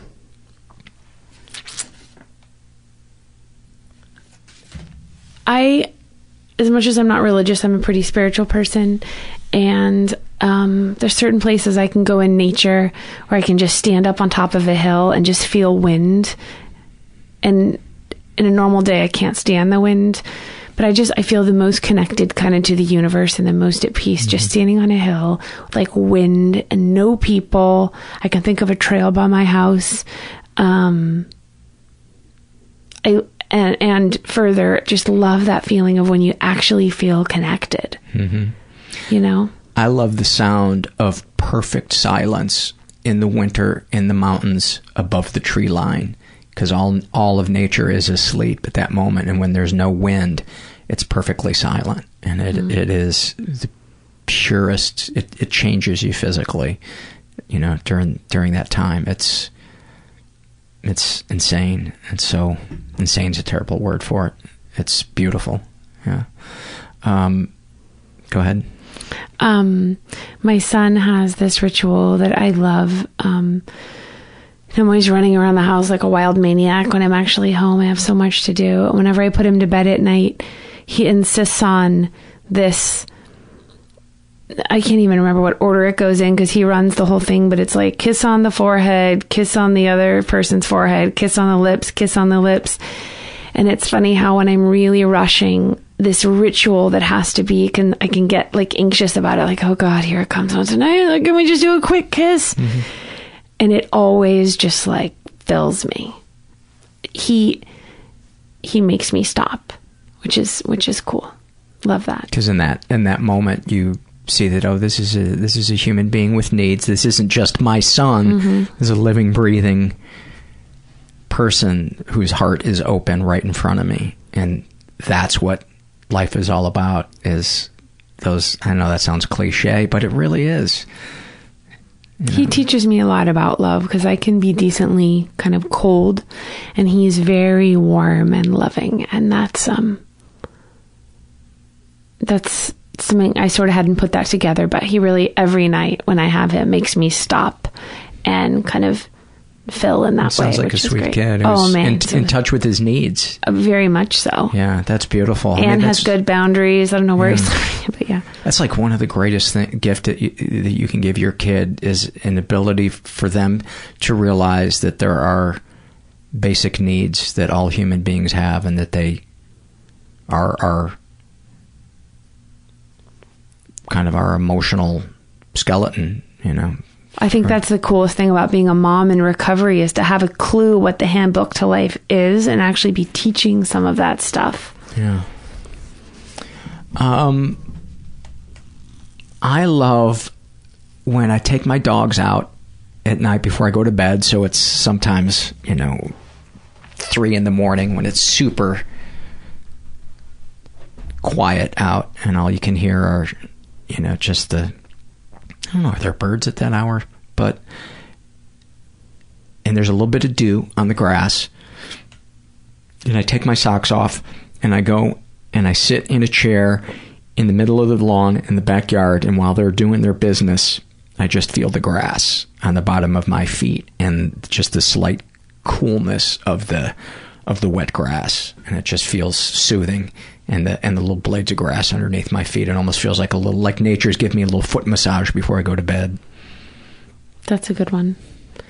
I love when I'm really tired and I get in bed, and I'm very much the opposite of you. I'm an early to bed person, but I have a little funny cat, and I get in bed, I put the covers over me, and I like to sleep with the covers over my head, but he'll be up in about 5 seconds, and he sort of like bats at my head so that I move the covers, and he climbs in and he sort of cuddles in a circle right like at my belly level. And he just, I don't know, right there, just that kind of getting in bed tired cat little ritual. I had this moment this morning in bed, well, this afternoon in bed. It was about 1 o'clock and I was just waking up, and my dogs are usually attuned to when I get up. They can tell because I move around in the bed a little bit differently. And they both came up, one on one side of me, and I was on my back, one on the other side of me, and they both leaned their backs against my legs, and I was scratching both of their bellies at the same time. And I felt like Edward Scissorhands, but they were dogs instead of scissors for hands. It was like they were both, it was like they were both my arms, that, they were both attached to my arms. What kind of dogs are they? Oh, they're just shelter mutts, but they're really distinct personalities. Those are the best kind. They're the most grateful. Yeah. You open the front door and they're like, no, I'm going to stay here. I've been out there. I'm good. There's something about some of my angst takes itself like to be cold in relationships. Like when I'm really like full of angst, I can't give love, take love, but like it's okay with animals somehow. Yeah, they're so safe to love. Right? It's a safety thing, I guess. So it really helps me. Yeah. Thank you so much for coming and sharing your life with us. And it's always nice to have somebody on who's in support groups who can share that particular trip, because it is a particular trip and it's so beautiful, and it's why I always get on my soapbox about them, because I want everybody to experience the good ones, at least. to experience the good support groups. Yeah. Thank you so much. Thank you so, so much. So a little update on Jenny R. in the 2 years since we recorded. I sent her an email saying that I was going to put her episode up, and she wrote, "Shit, I guess I'm excited and nervous. I think I stalled out my personal work there for a while, so I think it will be a little sad to hear myself talk about a lot of the stuff that I'm still going through now and realize the lack of progress. I took a huge leap with the eating disorder and have been working with a top specialist in the area and paying through the nose, but making huge strides and learning so much. He's a psychiatrist and PhD nutritionist, but he uses behavior modification rather than medication. I also worked with a neuroscientist, Daria Pino-Rose, who really helped me with habits and mindfulness, and who I continue to talk to via email. I just finished my Ironman despite all this crap, and I'm training for a 50-mile ultra run in Bryce Canyon in June. Nature will always be my sanctuary, and the muddy trails are my playground this winter. As far as my second marriage, it's full of so much more love and good times, but much harder difficulties and much bigger challenges. Relationships are hard! ! I've gotten nowhere with my hate and love polarity. I'd love to talk more with you about that. I feel a much bigger sense of commitment to him than my first husband because I have a sense of ownership of my issues. I know they will just follow me if I don't work them out here. Thank you for that. I love too what a great example that is of the 2 steps forward, 1 step back of recovery and personal growth. It's so unrealistic to expect it to be a clear, linear, straightforward line that's never confusing. Let's give some love to our sponsor, Movement Watches.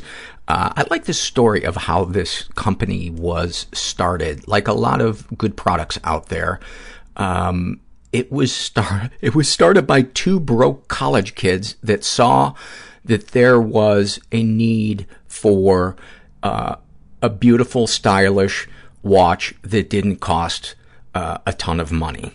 And they knew what they wanted, and they have created it. Movement watches start at just $95. At a department store, you'd probably be looking at $400 to $500, because they figured out that if you sell online, you're going to cut out the middleman and the retail markup. And so you get a decent price on a watch that would otherwise cost so much more money. It's a really cool design. It's very classic. It's minimalist, really good construction. They've sold over 500,000 watches in 160 countries. I have one of their watches, and I have gotten just great compliments from friends. One said, "Oh my God, that thing looks like a piece of art." Another friend of mine who is an artist said that he absolutely loves the contrasting colors and the overall look to it, that has a really clean design. So check it out, man. Get 15% off today with free shipping and free returns by going to mvmtwatches.com/mental.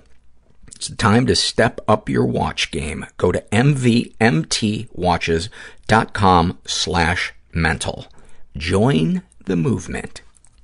I want to also give some love to ZipRecruiter. ZipRecruiter, for those of you that don't know, is a search engine for finding and posting jobs.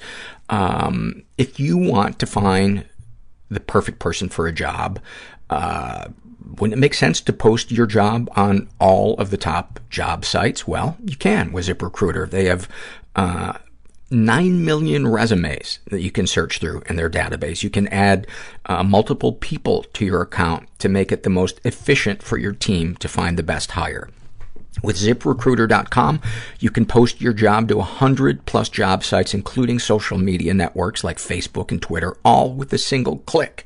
Find candidates in any city or industry nationwide. You just post it once and watch your qualified candidates roll in to ZipRecruiter's easy-to-use interface. No juggling emails or calls to your office. Quickly screen candidates, rate them, and hire the right person fast. If you have any issues, ZipRecruiter's friendly and human support staff is ready to help. Find out today why ZipRecruiter has been used by over 1 million businesses. It's been featured on Forbes, Wall Street Journal, Time Magazine, New York Times, TechCrunch, and CBS. ZipRecruiter's website also shows trending career fields, cities, and searches. So, right now, you guys can post jobs on ZipRecruiter for free by going to ZipRecruiter.com/first. That's ZipRecruiter.com/first. Let's do it a third time. ZipRecruiter.com/first. All right. Nice batch of happy moments and awfulsome moments. You guys know that those are like Christmas to me. And I think I said maybe a couple episodes ago, would you guys please take more, fill those out more?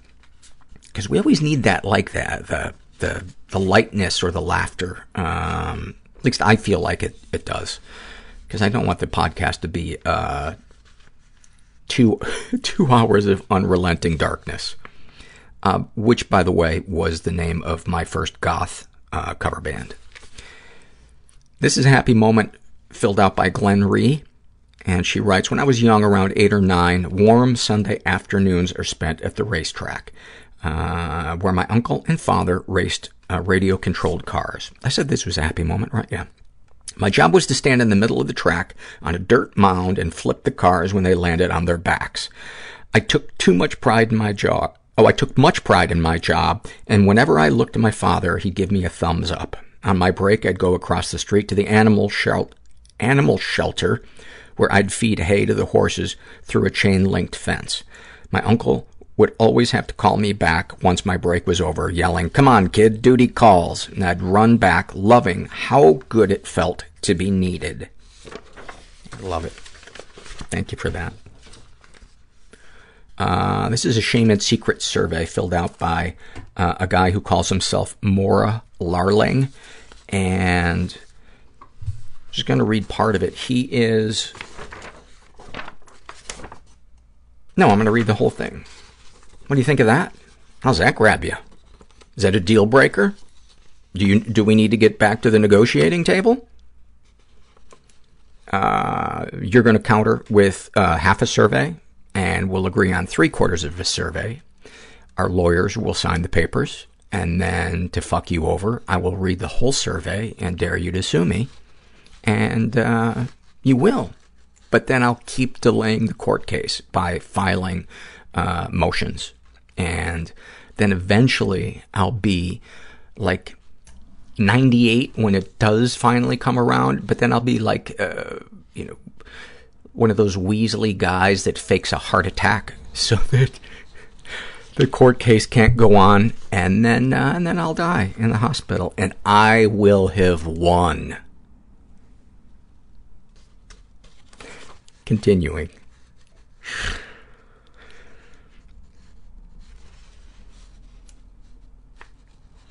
He's 16, he's gay, he was raised in a pretty dysfunctional environment, is being raised in a pretty dysfunctional environment, never been sexually abused, but he has been physically and emotionally abused.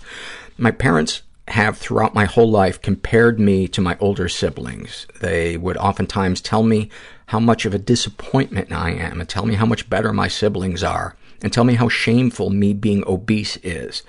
At school, teachers kept telling my parents that I'm gifted, and then my parents have since, I think he accidentally put 2 senses in there, have since then continued telling me how pathetic I am, that I would get all this, quote, talent and still be such a worthless human being. I've also been used many times by friends throughout my life to make me look awful and therefore boosting their self-esteem. Not sure if this counts, though. No, those are both emotional abuse. Darkest secrets. Well, most of me is a secret. I do a lot of work to hide my true self from others and try very hard to always be joking and smiling, even when all I can think about is slitting my wrists. Oh, buddy, I just want to hug you. There are multiple dark secrets people don't know about me. but if I had to choose one, I would probably choose that I have and still manipulate people to do awful things, and I feel really bad about it, but struggle to stop. It's secret that I'm gay, not Christian, not happy, needy as hell, cry multiple times a day, self-sabotage, and many more. Well, I just want to say, you have been raised in an emotionally abusive, invalidating, mind-fucked pressure cooker, and on top of it, you're having to hide your sexuality. My God, who wouldn't have issues? Who wouldn't be stressing out? Who wouldn't be trying to find power wherever they could grab it? And that's not to co-sign what it is that you're doing. It's to give you a hug and say, okay, now you're aware of that. What can you do to help with that? Where can you find help? But along the way, don't beat yourself up, because Christ, you're not getting any love at home. You might as well try to love yourself. And I know that's easier said than done.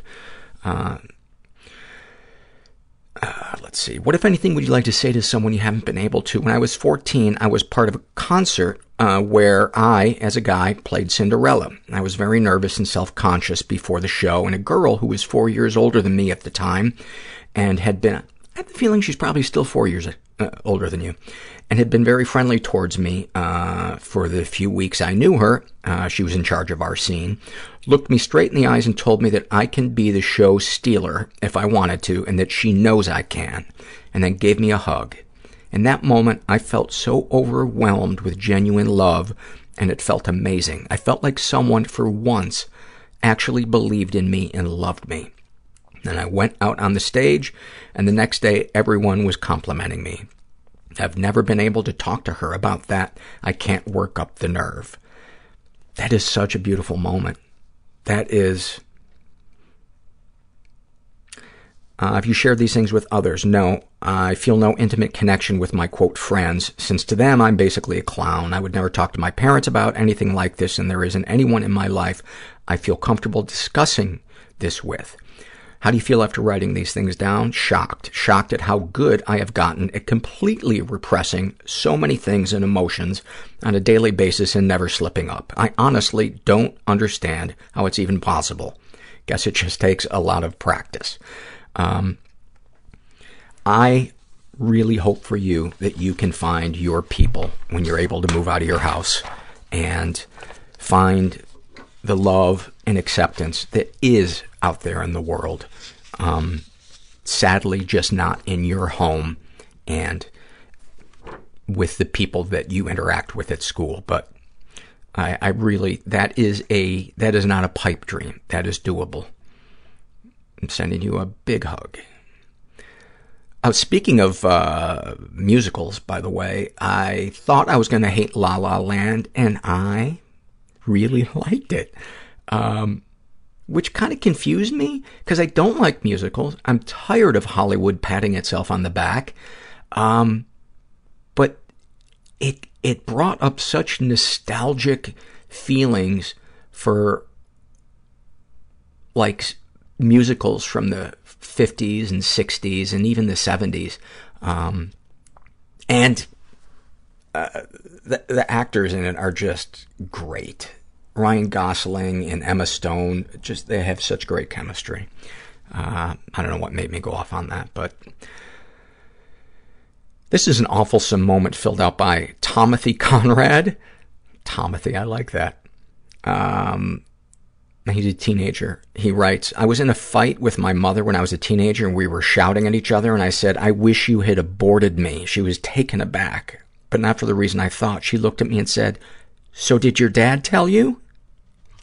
This was how I found out my parents tried to abort me. Fuck. Dude, that is Hall of Fame awfulsome.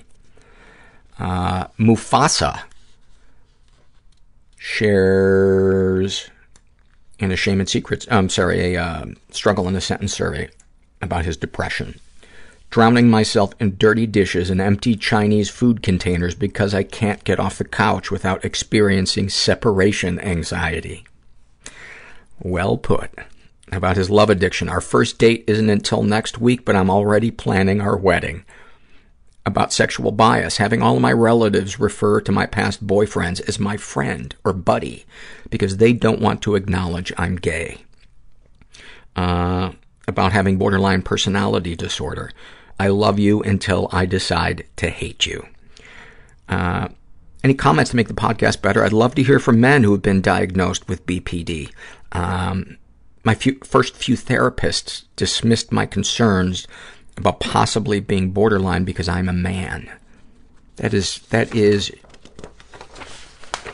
jaw-dropping. But there you have it. It's sometimes I have the urge to want to call out by name bad therapists and shame them. But that would not be good.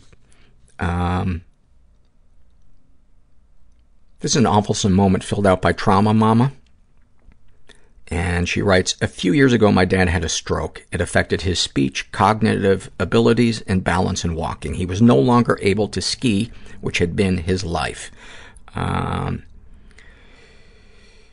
After a few weeks, he seemed to improve. At Thanksgiving, I was amazed at how much I could understand him, and he was even walking without a walker. By Christmas, I was telling people that I felt like I got my dad back.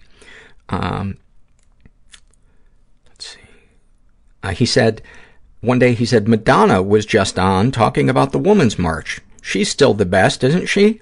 And that's when I knew my dad really was back. See, he always used to call me and talk about Madonna or some other Hollywood gossip, kind of his way of mocking people who followed it, but also because he was a bit into it.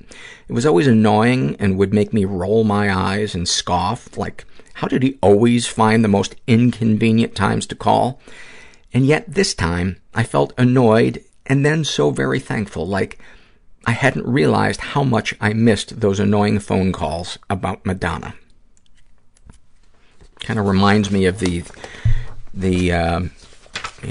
first month that I started living on my own here, and Ivy wasn't there with her bark, and which used to annoy the shit out of me. And man, that first month when I would do something that would normally make her bark and she wasn't there to bark, I was like, fuck. It feels so empty. This is a happy moment filled out by Amanda the Cat Lady. And she writes, I was really happy when, about 3 days after my family got our new kitten, I finally had the chance one night to cuddle with her alone when I couldn't sleep due to insomnia. Having someone, albeit a furry someone, there with me during those lonely hours, it was one of the best feelings after knowing what it's like to spend that time alone. I didn't have to say a word to her. She was just there, purring, happy I was there. The pressure of what are they thinking about me was gone, and I got to just privately hang out with this adorable kitten. I've never had a pet before, and as someone who has extreme social anxiety, I think it's a shame my family didn't get one way earlier. I love that. And that, I didn't realize that as one of the reasons why I think so many of us love and feel safe around pets is, yeah, you don't ever think, oh, I wonder if they're judging me. You know, I mean, even if they did judge you, what's like the worst thing they would think? Oh my God, you're so stingy with treats. I can't believe you beat yourself up for napping. There is nothing like the just crawling into bed or laying down on the floor and just loving your dog or cat or muskrat or whatever you fucking weirdos pet. You like how I just turned on you? A nice little moment. No, I pulled out my switchblade. I cut you. I'll cut a bitch. And speaking of bitch, this survey was filled out by Queen Bitch. She's trans female. She is gay, in her 20s, raised in a pretty dysfunctional environment. Ever been the was the victim of sexual abuse and never reported it. My brother and I talked about sex, and he asked if he could fuck me. I said yes, because he'd caught me watching porn, and I wanted him to keep quiet. He threatened to tell our mom about the porn a few times after that in order to get me to do sexual things. I was 11 and he was 13. I never said anything to anyone, and I forgave him, but sometimes I feel like I'm drowning in guilt. Not sure if this counts, but I also had a fucked up relationship with my 35-year-old teacher at 14. Yes, that's not a relationship, that's statutory rape. I'm ashamed to say that even though I'm gay, I'd fuck him if we met today. Almost dragged him into a bathroom after a funeral 2 years ago. It's disgusting. No, you're not disgusting. That is one of the ways that our brain copes with that kind of trauma. So that is no reflection on you as a person, so stop beating yourself up about that. And please talk to someone about what you went through. Any positive experience with these abusers? I have so many positive experiences with my brother. We're very good friends, and I forgave him a long time ago, but nothing can ever make him raping me go away, and I feel so guilty for hanging on to it. It is not your choice to hang on to it. That is there because that is one of the things that trauma does. And so do not shame yourself for still having those feelings. Talk to somebody. There are tons of great ways to process trauma. Darkest thoughts. I'm a lesbian with OCD, and my violent, intrusive thoughts and fantasies about being raped by a gang of men never ceases. Darkest secrets. I'm addicted to benzos, and I drink more and more. Today, I had a mojito for breakfast before a psychiatrist appointment. Please, please, please get honest with somebody about your drinking, because it will only get worse. Alcoholism and drug addiction are progressive illnesses, and they never get better. And mixing those two, benzos and alcohol, is really dangerous, and especially withdrawing off of benzos without the guidance of a doctor. You definitely want to, if you've been taking a lot of benzos for a long time, please, please, please. Sexual fantasies. I'm into rape kink, and I feel like absolute shit about it. Don't. That is not your choice, what you're turned on by. Have you shared these things with others? I haven't shared any of this because there's no one I trust with it. I feel ashamed of it, and I don't want anyone to know. I think we all know what holding that shame in feels like. It feels safe, but slowly, man, it just drags us down. And so I urge you to find somebody safe. I'm sending you some love. This is a struggle in a sentence filled out by, can I just go back to playing with Legos? And his issues are depression, ADD, anxiety, and drug addiction. And snapshot from his life. Oh, no, what I wanted to read about this was a comment that he made. He writes, sometimes I wish you would talk about addiction with the same sort of compassion that you use towards people who practice self-harm. I've done both for the same reason. I realize that some addicts are prone to exploiting, manipulating, and abusing other people, but some are just self-destructing in a way that's far more implosive than explosive. Thank you for that, because that really did kind of open my mind. And I realized that I think I am harder on addicts and alcoholics because I am one. And I guess I forget that that may come across that way is not compassionate to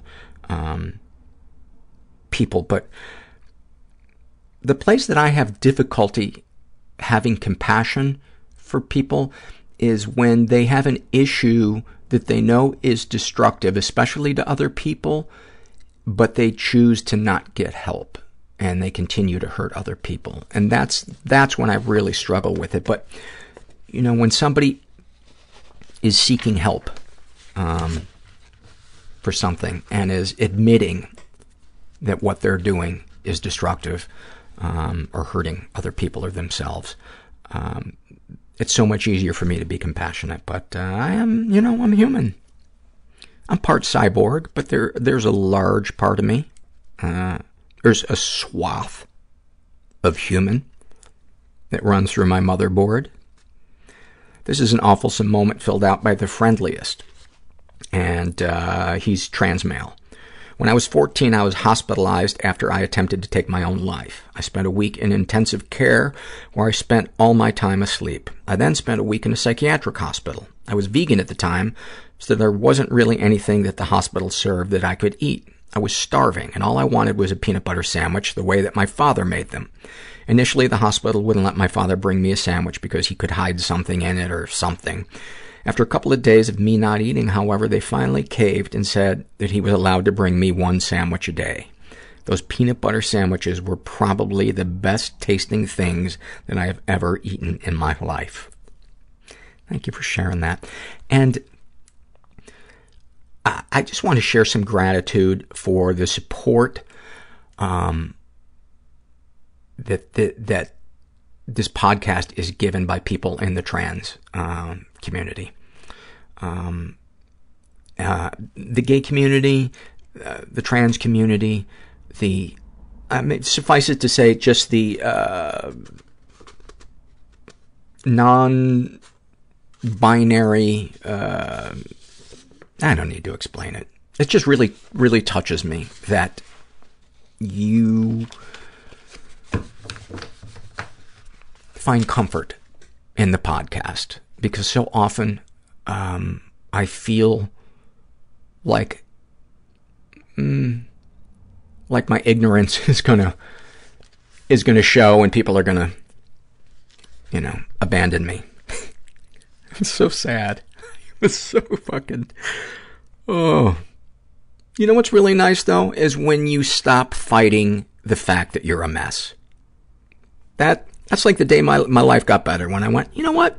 I'm a mess. I'm trying to get better, but I'm a mess.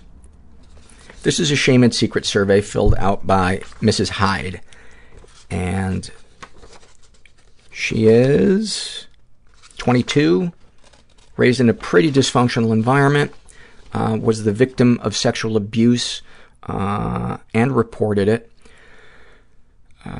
Any positive experiences with the abusers?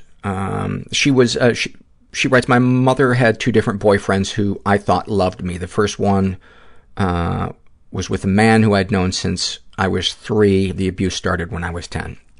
Any positive experiences with the abusers? I still love my mom, and her refusal to talk about what she did makes me feel that I'm being too hard on her or exaggerating. And she's talking about the physical abuse and emotional abuse that her mom did. She'd often lose her temper and threaten her with violence, calling her names like stupid, retarded, or curse words. Sometimes she'd hit me in anger. Once half of my face was swollen, and I was told to lie about it. Darkest secrets. I overdrafted on both credit cards and my checking account in order to help my mom after she gambled her money away.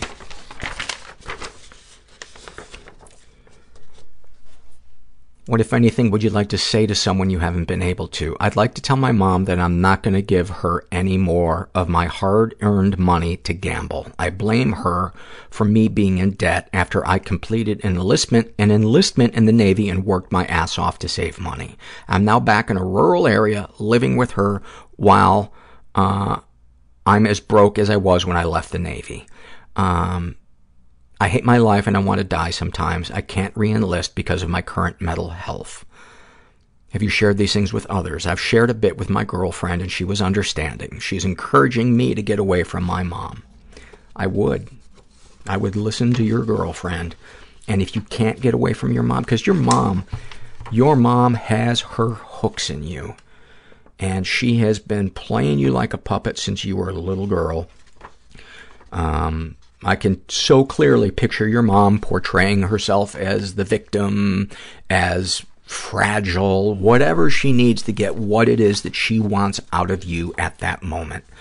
And 2 things I think that I want to say about this. Ask yourself, if you were in your mom's shoes, would you gamble all your money away and then think it was right to guilt your daughter into giving you money, then why should you be any different than what should apply to anybody else? And the other thing is, it's very easy. You said here, I blame her for me being in debt. You have a part in you being in debt because you lent her that money. You did not have to lend your mother money. Now, I understand that you are up against something that is huge. You are up against emotional and mental manipulation by somebody who sounds masterful at it. And I only say that you have a part in this so that you can understand you have a choice. And if you find yourself unable to choose to not give her more money, get help. Get help for it. That is your responsibility to yourself and to people around you. I hope that made sense in the tone that that I meant. A little tough love in there.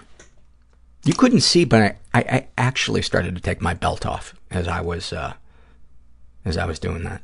And then I realized I'm in my pajamas and they have an elastic waistband. This is an awfulsome moment filled out by I'm depressed. Hi, depressed. I'm Dad. She writes, I was having the worst panic attack of my life related to a lot of terrible, no good, very bad things happening during that time. My mom was yelling at me, blaming my shaking and sobbing and gasping and crying on me, not eating enough, crying on me not eating enough food. She was definitely projecting. She's borderline anorexic. She told me that if I was going to keep, quote, being like this, then she wasn't comfortable letting me go to college in the fall. Her anger made my symptoms worse, and she left me alone in the house, slamming the door behind her. I couldn't be alone. I called my grandma and incoherently blubbered to her, asking her to come over. She drove over immediately and didn't make me tell her what was wrong. She gave me a hug, made me toast, gave me a glass of water, calmed me down, and just stayed with me on my bed. I wasn't able to tell her about all the fucked up stuff going on in my life. I still struggle to talk about it, but it meant the world to me that she was willing to be there and love me and just stay there with me. It is so beautiful. It is so beautiful. It's so hard sometimes when we're uncomfortable seeing people in pain. It's so hard to just sit with them in their pain and not try to get them out of it. You know, sometimes just sitting and just in silence, holding their hand or sitting on the couch with them, laying your head, letting them lay their head in your lap, or just listening. This is filled out by It's Never Sunny in Rochester. I see what you did there. And she writes about her anxiety, a never-ending game of Pac-Man where I'm constantly getting chased by the ghosts and cannot let myself make a wrong turn and get captured. That is so good. This is a happy moment filled out by Sonic Cat. Yesterday I was driving home from work when I saw a young couple walking. They seemed to be in middle school or high school based on how they were dressed. They gave each other that we just started dating hug, and the girl started crossing the street. She looked back a few times to look at the boy, and he did the same as they were walking away. I have anxiety and thus take life too seriously. This transported my mind back to a time when things seemed simpler and made me smile the rest of the way home. I love simple moments like that, man. Because they remind me that there is We can be connected to peace even in the middle of the chaos if we just try to get present. You know, that's why I think why people talk about mindfulness so much and meditation and all that stuff, because it helps us practice the projecting into the future and the obsessing about the past, and to just see all of the beautiful little things that we're missing every day because we got a furrowed brow and we're looking into our broken crystal ball, positive that the image that we're looking at of 20 years from now is the truth of how it's going to be. This is a shame and secret survey filled out by Unrequited Depression. You guys are the best. She is bisexual, in her 20s, raised in a pretty dysfunctional environment. And I just want to read part of it. She struggles with drinking. And she writes, I'd like to tell my fiancé, I really want to try and be healthier. I want to not drink, and I want him to stop for the most part. I can't bring it up because it doesn't feel like the right time. Will it ever? I don't think there is a better time than bringing this up, especially because you're about to get married. This is an issue that can absolutely ruin a marriage if it isn't brought to the surface and dealt with. I'd really recommend going to counseling and saying all the stuff that is really hard to say. Counseling is a great place to go if you are terrified of having a difficult conversation with somebody.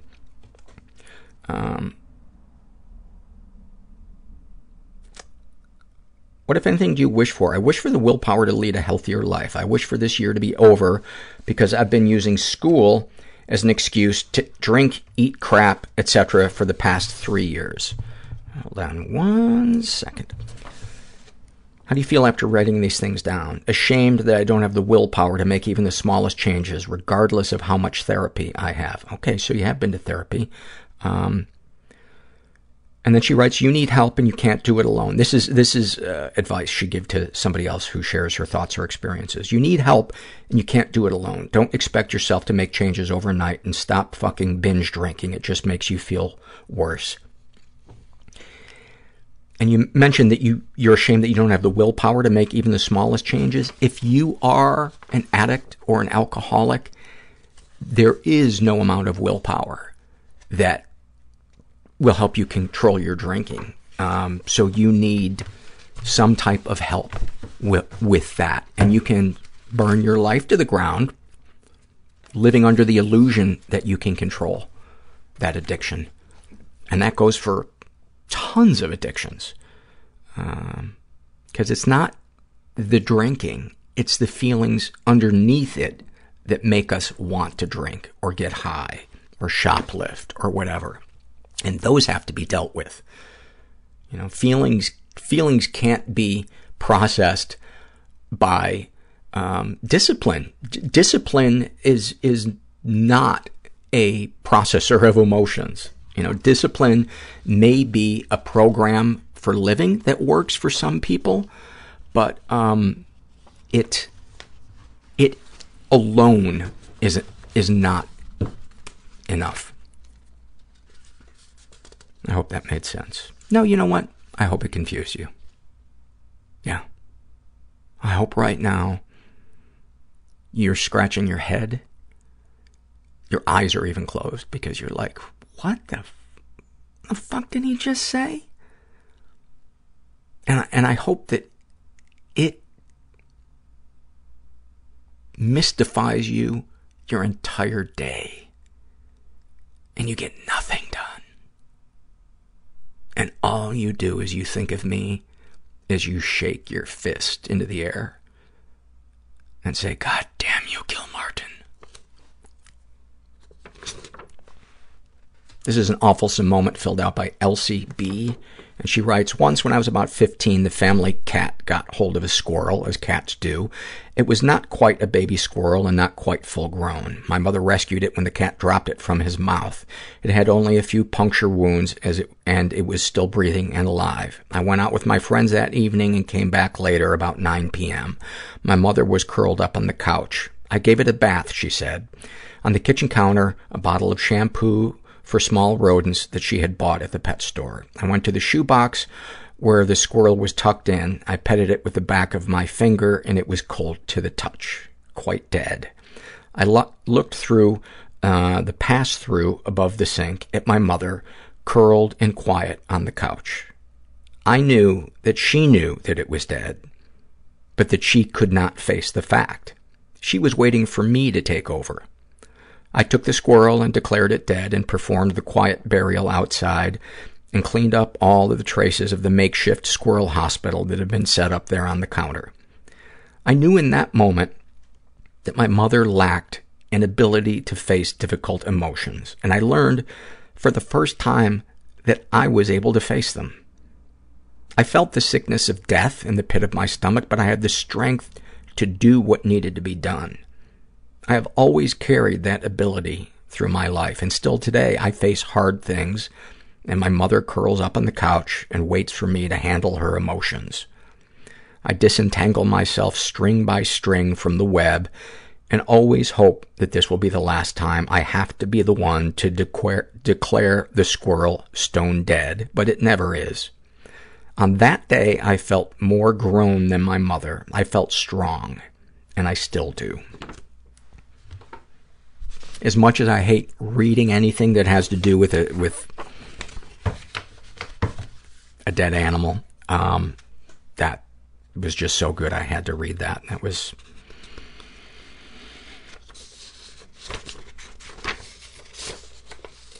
Am I shuffling the papers enough?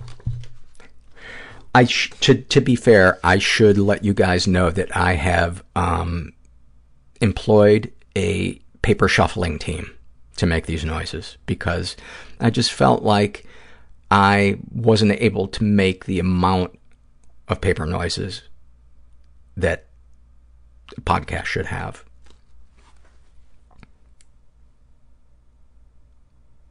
This is a shame and secret survey filled out by Cat Cookie. And she's straight in her 20s. And I just want to read just one thing that she wrote to the question of, have you ever been physically or emotionally abused? She writes, not sure.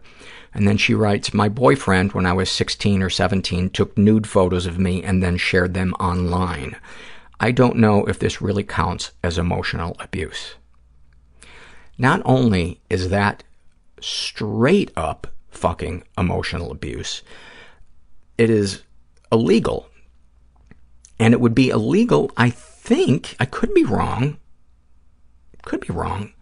even if you weren't underage.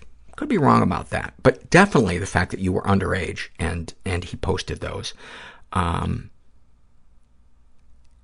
again, like I say all the time on here, what's even more important is how you feel about it and that you talk to somebody safe about it. Yeah. You know, imagine if it was your daughter, your 16-year-old daughter, and her boyfriend posted naked pictures of her online. How would you view that? Would you view that as no big deal? No. You'd be fucking livid. And you would be able to see that that is abusive, violating. This is a struggle in a sentence filled out by internalized twink phobia. You guys never run out of great names. They're bigender, bisexual, teenager. I don't know why I'm reading all that, because this is a struggle in a sentence survey, and I don't normally read all that stuff. about their OCD. If I draw this one line wrong, then I may as well give up on my art career.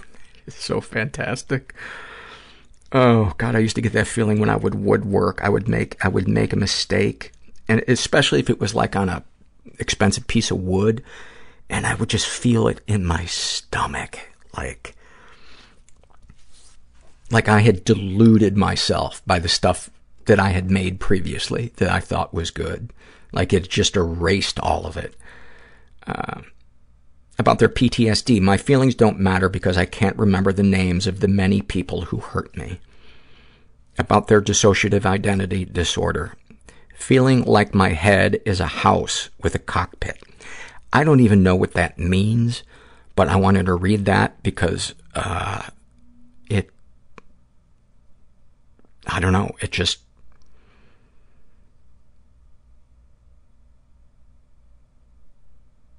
I can't,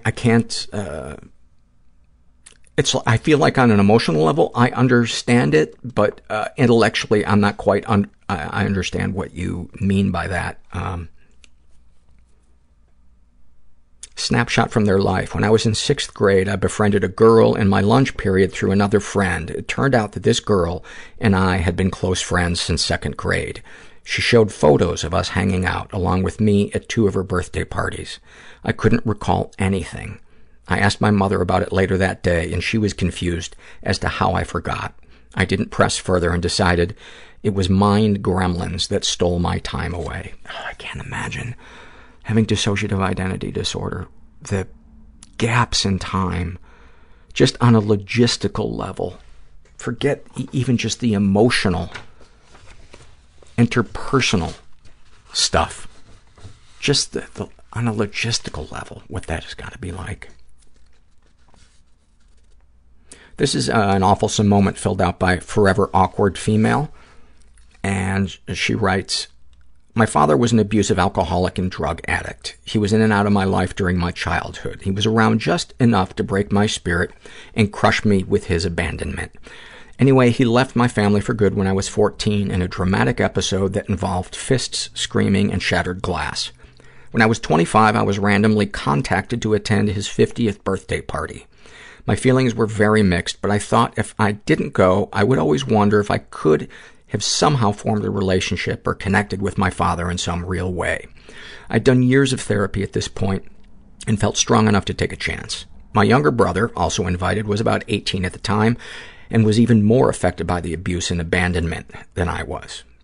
We got there. My father couldn't even make eye contact or say anything more than small talk, one might have with a stranger at a grocery store. But the party was kicking. The bass was booming.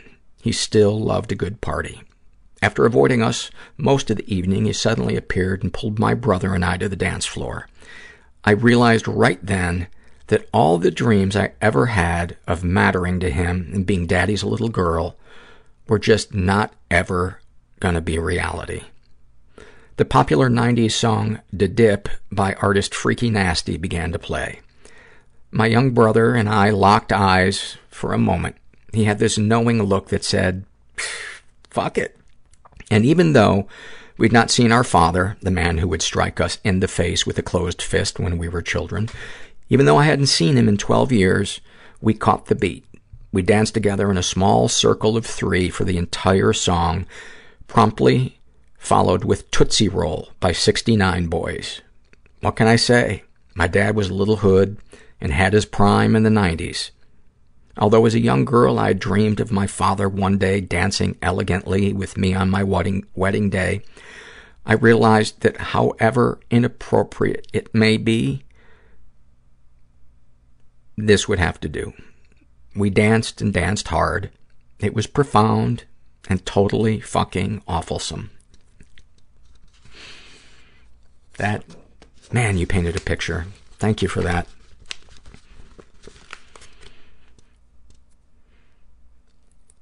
You would be a good guest, too, if you ever get to L.A. I haven't been contacted yet by the,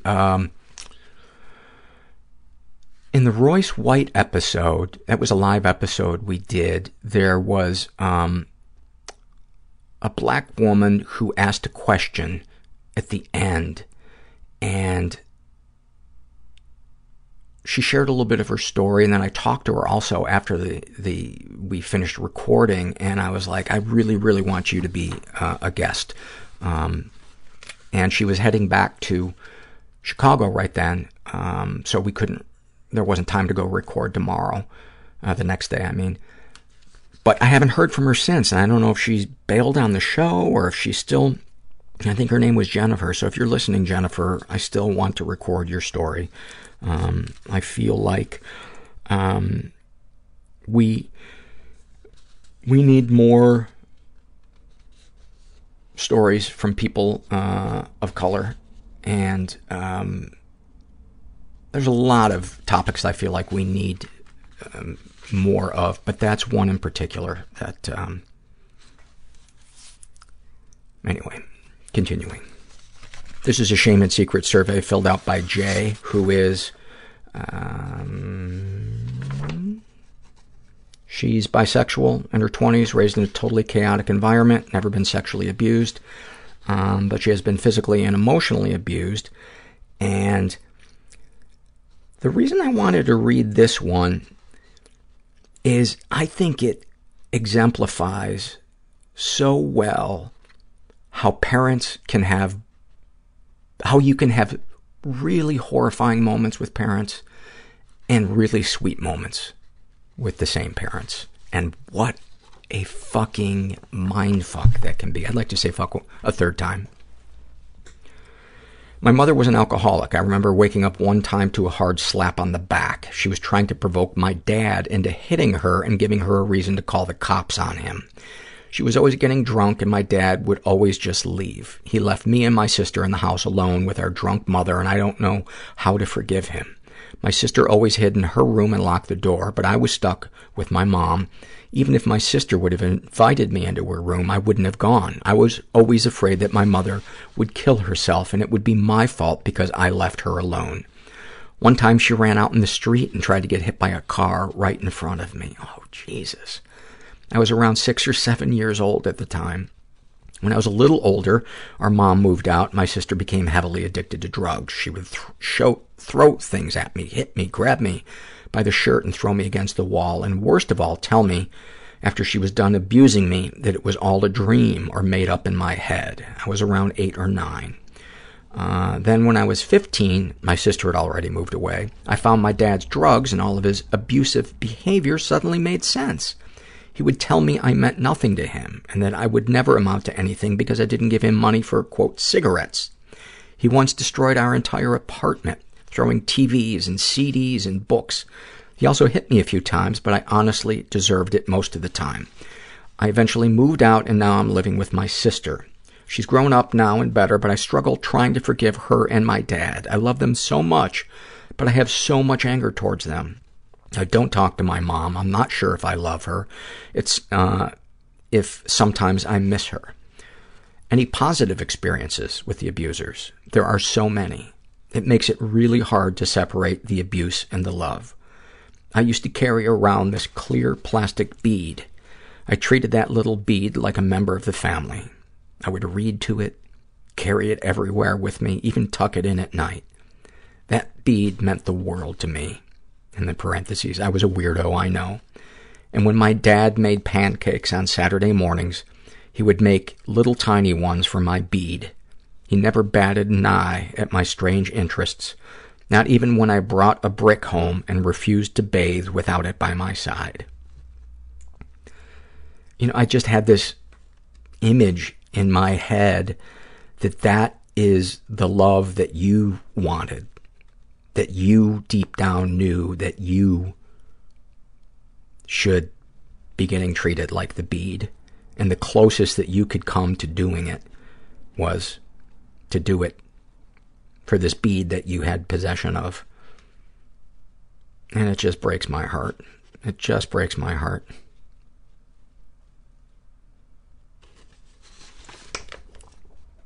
Darkest secrets. I can't stand my boyfriend. He's the sweetest, nicest, most understanding person, but I push him away. I feel nothing towards him. I don't want to be with him, but I don't know how to tell him. I feel like an awful person because he deserves someone so much better than me. I just really want him to break up with me. I feel nothing for him, and I don't think I feel anything for anyone. And this is one of the reasons why I wanted to read this, is because that's really common for somebody whose trust has been shattered so badly by not just one parent, but both parents. Of course it's hard to be intimate with somebody, to let somebody in. And I have the feeling it's not going to matter who the partner is until you start processing that hurt. And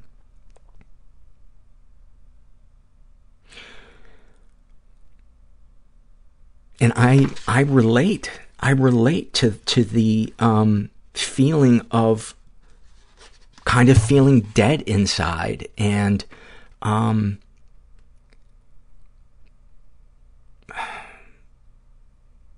intimacy being scary.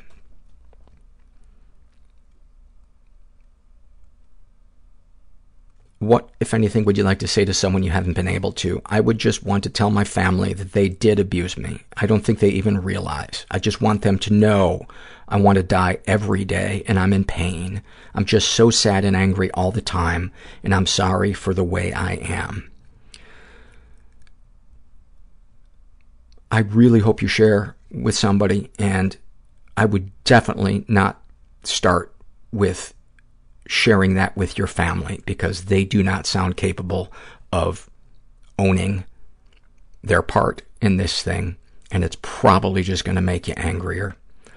I would start with safer people to share this with, and they can probably help you when the time comes, if you choose to confront your family, how to say it, when to say it.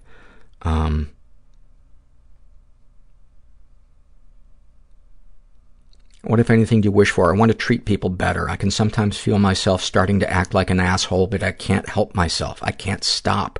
I want to be able to love people and to have a connection with someone else. I'm so alone, and I'm just in my head all day.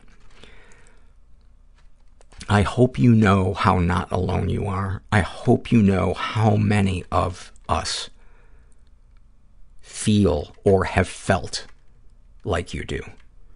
And the thing that therapists tell me is, when we're kids, the dynamics that we see going on in front of us, modeled by our parents, that is a script that we consciously or subconsciously learn. We learn that, when somebody comes into the room and they're angry, that we don't know what's going to happen, or somebody's going to get hurt, or if we, act this way, that's going to happen. And we begin to believe that that script applies to the rest of the world outside of where we grew up. And the truth is, no. The script that the world has is often so different. And therapy and support groups help us learn a new script, because we get to hang out with different cast members that don't drag us by the hair, or these other things that happen to kids in childhood. And so then we get to react differently to life and not assume that everything is going to be overwhelming, disappointing, painful, et cetera, et cetera. And I would imagine that's why you feel dead around your boyfriend. And I'm not saying that you're, this isn't over with your boyfriend and that he's right for you, but the intimacy issue needs to be dealt with regardless. I shouldn't say it needs to be dealt with. You would benefit from doing it, because I don't want to try to tell anybody what to do. I'm pretty good at it, though. So I really, really wish for you to process that childhood stuff, because it is related to that feeling. I mean, your mom trained you to put her needs before yours. So of course you don't want to break your boyfriend's heart by breaking up with him. But guess what? He's a fucking adult. He's not your mom, who was a child that you were brainwashed into protecting and caring for.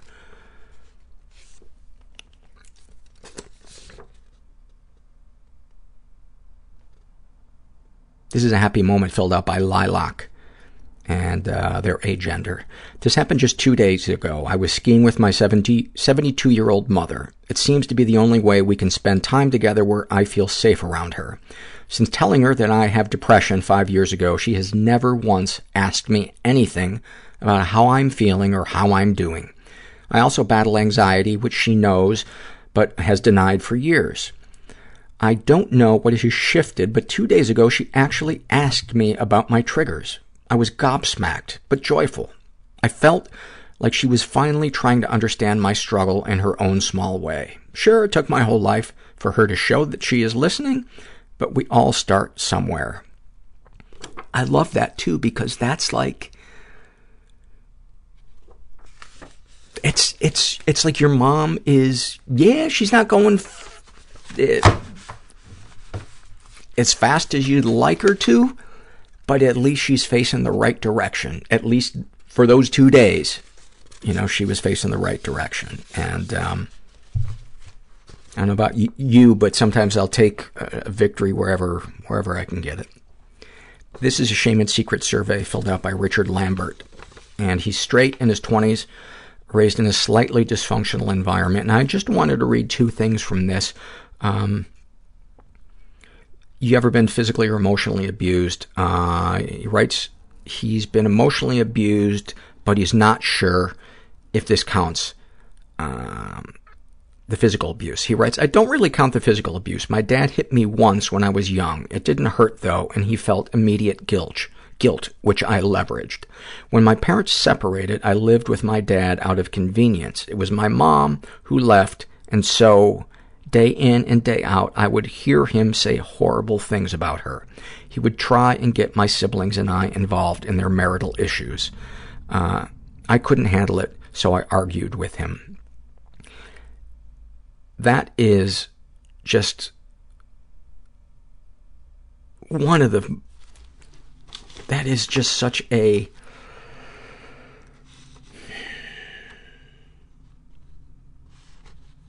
I don't know, I can't even find words to describe when parents pit a child and use them as their pawn to get back at each other. Any positive experiences with the abusers? My dad is a difficult man, but he still shows his love in his own shitty way. He's been getting better about being an asshole, and some of what I shouted at him stuck. It's hard to blame him because he grew up in a household without love, only anger.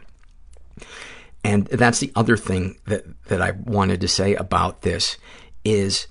this isn't about blame. This is about you no longer minimizing how much it hurt you.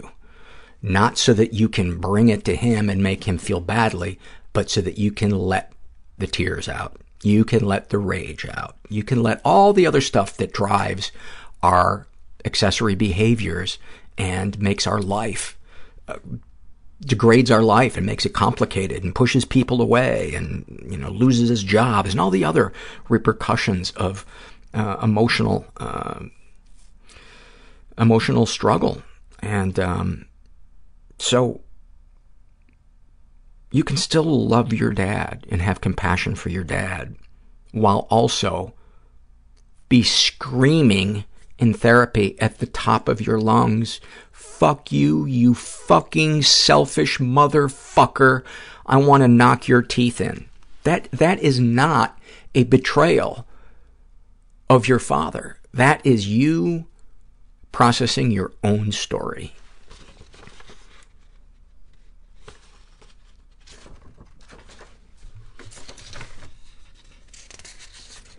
Just another head of worries. Shares about her ADD. My brain is so stuffed with everything I need and want to do, but the idea of executing any of them seems exhausting and impossible. Oh my God, so true. That's the combo of, for me, of like ADD and depression, or anxiety and depression. about her OCD. Anything not in my control is simply a disaster waiting to happen. And if something bad happens that I am not in control of, surely I will find a way for it to be my fault. That's talent. I got to tell you, that is talent. About her codependency. My parents have involved me so deeply in their problems and life troubles that my mere happiness hangs on the balance of how their day is going. I want to punch myself for being in my 30s and letting that be the case. I get it. That shit sticks with us. It sticks with us. It is so hard to unlearn wanting to save other people or wanting to change the mood of a room, and it's fucking exhausting. Jenny from the block shares an awfulsome moment. I recently went back to the school where I was sexually assaulted to talk about what happened. I was so nervous. I was in the counselor's office, and I could feel myself dissociating as I talked about the attack. She got up to phone someone and let out a huge fart in front of my face and said, "Excuse me." I burst out laughing. I don't normally like to read the fart ones, but that one is pretty... That's pretty hard. It's pretty hard to pass up that one. This is a Shame and Secret survey filled out by a woman who calls herself Insouciant Struggle. I think I'm pronouncing that word right. It's French, Insouciant. Insouciant? Is that how you pronounce it? She's straight, in her 30s, raised in a totally chaotic environment. Have you ever been the victim of sexual abuse? Some stuff happened, but I don't know if it counts. When I was very young, my biological father was very emotionally abusive. He would yell at me if I was scared, happy, sad, sick, and God forbid I ever show any anger. When I was around 8, I saw him watching me undress after taking a shower through the door of my bedroom. Yes, that right there is sexual abuse, and that is enough for Child Protective Services. If they had proof of that, that would be enough to either have you removed from the home or have your father removed from the home. He also used to stare at my chest as I was developing, which caused me to now have rounded shoulders as I tried to hunch to hide my breasts. And he'd stare at my legs if I ever wore skirts or shorts, which I now never wear. He dragged me through the house by my hair and would say things like, "Are you practicing?" when I was eating a dill pickle, and gave me a piece of paper that said birth control on it on one side, and on the other it said, "Keep firmly between knees." When he gave it to me, he said if I was ever to get pregnant, he would shoot me in the face with a shotgun. I was 10. He left when I was about 14, and I haven't seen him since. My mother was oblivious to all of this and has never said a word about it. I never told her anything because thanks to you sharing about the article by Dr. Alan Rappaport, the article is called Co-Narcissism, and everybody should read it. We've actually also done a mini episode on the podcast where I read the article. It's very short because it's only like maybe 5 pages. Continuing, I realize that she's an incredible narcissist. Her passive-aggressive comments and behavior have kept me from telling her much of anything in my life. I'm on medication for anxiety and depression, but she refuses to seek help of any kind. When I divorced my husband, I was forced to move in with her and my young daughter, and it's been devastating for my mental well-being. I'm sorry if this seems all over the place. I've never spoken to anyone about it. I think that other things may have happened between my father and I, but I was so young that I'm just not sure. I feel like I may have blocked out memories from that time in my life. You're not all over the place because all of this stuff goes together, and it makes so much sense to me. She's been physically abused and obviously emotionally abused. She writes, I don't know if there's a connection, but I seem to attract narcissists. They've all told me I'm not good enough. I'm not thin enough. I'm to blame for everything around me. They shove me. I'm not confrontational. I don't yell. I work hard. I stay out of trouble. I'm only slightly overweight, so I'm not sure why they do that to me. Thankfully, I got rid of them, and I'm now dating someone who's nothing but supportive and kind and doesn't have a passive-aggressive bone in his body, but I still don't know what to do about my mother. If you want my opinion, get the fuck away from her as soon as you can. Set boundaries with her, and when she breaks those boundaries, give her increasing consequences. First time, maybe it's a mild consequence. you hang up the phone. Maybe the second time it's you don't talk to her for a week. Maybe the third time you don't see her for holidays or maybe ever again. But then the ball is in her court. If you don't state your boundaries with somebody who has no boundaries, it will never improve. And you will drive yourself crazy wishing for them to see the light because they're living in their own reality where their lack of boundaries makes sense to them because they were probably raised in a similar environment. Darkest thoughts. I feel like sometimes I have these inappropriate fantasies about sleeping with much older men and daddy-daughter role play. I've never told anyone that, and I feel awful for these thoughts. Do you know how common that is? In general, but especially among incest survivors, because what your father did is fucking incest. It's covert, but it is incest. I've never told anyone. I feel awful. I also can't stop worrying that something horrible will happen to my daughter and it would be the end of me. I remind her all the time that she's in control of herself and to be open. I try to be the opposite of how I was raised, and I'm so scared of her having even a single sad moment in her life.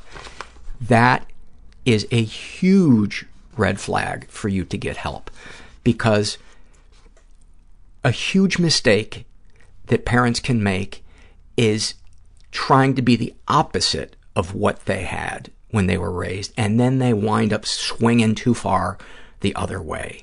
For instance, parents that were raised in super repressive households will have no boundaries with their kids, or kids that were raised with no boundaries will, be over-the-top disciplinarians. But trying to protect your daughter from having a single sad moment in her life will be perceived by her as you wanting to control everything about her. It will send her the subliminal message that certain emotions are okay and certain ones aren't. And that is a recipe for disaster in terms of emotional growth with your daughter and with your relationship with her. Now, I know I'm not a therapist, but I look good in a tuxedo. But seriously, this is, I'm really serious about this because I don't know how old your daughter is, but it is not too late for you to change and for you to not want to try to control your daughter's experiences, because you're coming from a good place, but the tool to do it needs to be upgraded or replaced. So please don't interpret this as me telling you that you're a bad mother. It's just you need a different tool to express your love and support of her.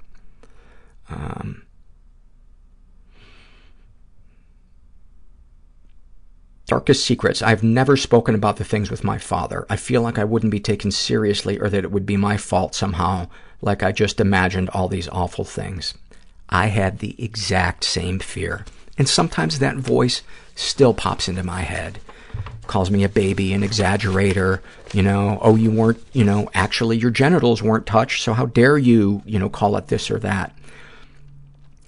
That's not what's important. What is important is that you were objectified and sexualized, and I know what that feels like, and it scars you, and you need to talk to somebody. You need to talk to somebody. You deserve to talk to somebody. You deserve to be heard. You deserve to be felt. You deserve to feel peace in your life. And it is there for you. You are not beyond change. But it does take work. It does take work. And walking through a lot of fear, but you can do it. You can definitely do it.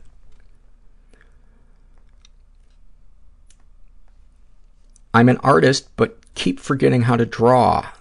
shares about their depression. Planning your suicide and your future at the same time in case one of them doesn't work out. That might be Hall of Fame. That might be Hall of Fame. I will let you know. Look for a trophy to possibly arrive on your front porch. This is an awfulsome moment filled out by Naked Koala. Actually, this was an email that I got from her. And she writes, 4 years ago, I was admitted to a psychiatric ward for suicidal idealizations. There, I underwent 10 rounds of electroconvulsive therapy, which most people know is shock therapy. About 3 weeks into that, I was struggling to remember my name and family and events, which is a side effect of ECT. I didn't want to do the ECT anymore. I wanted to go home. I wasn't allowed a phone in the ward, so I ran to the local shopping center where I called my husband and said I wasn't going back to the ward and could he come and collect me. Whilst I was waiting for him to collect me from the shopping center, I noticed a poster advertising that you could win a shop space with free rent for a month. I had, at the time, a small online store that wasn't really doing much, and I thought that I would enter the competition and see what came of it. I won. And 4 years on, my shop is still going and getting stronger and something I am quite proud of. P.S. I did go back to the psych ward and finish the treatment and would recommend to anyone who is in my situation. And I'm told, I could be wrong, but I'm told that the memory thing is not necessarily a permanent thing, that it can come back, but don't quote me on that. Or maybe certain things don't come back, but other parts of memory do come back. Why did I even open my mouth? Fucking jackass. This is a happy moment filled out by People Tell Me I'm Strong. And she writes, my dad died 8 days ago from pancreatic cancer. My mom died this is a happy moment. Bear with us. My mom died 15 months before that from brain cancer. Both completely awful and sad. That said, I've come to learn how to say what I need more easily the second time around. I'm single and knew it would be very hard to come to the visitation alone from my condo and then just meeting my family there. I texted a handful of my best friends a couple of days before and told them that I needed them to come to my house, to be with me while I got ready, make sure I got out of the door on time, and just be with me.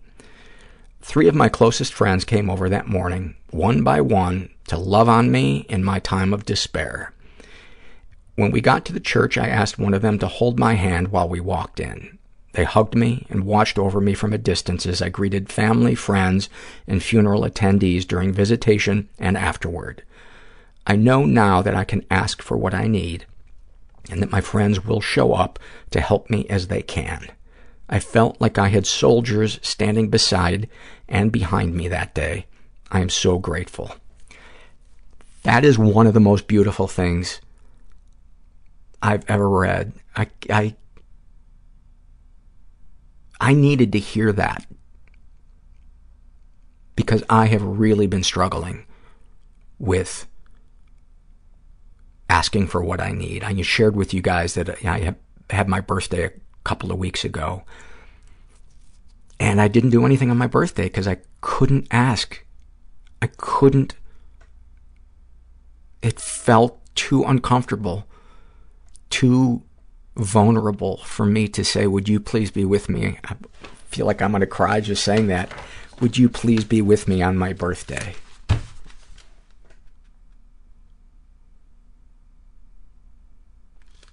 It's such a simple thing. And it brings up such intense emotions in me, just thinking about being that vulnerable. You know, I like to think of myself as somebody that can get as vulnerable as anybody else. But this last birthday reminded me that I'm not. There are some things that I am really afraid of. I'm afraid of looking needy. I'm afraid of being the person that wears people out.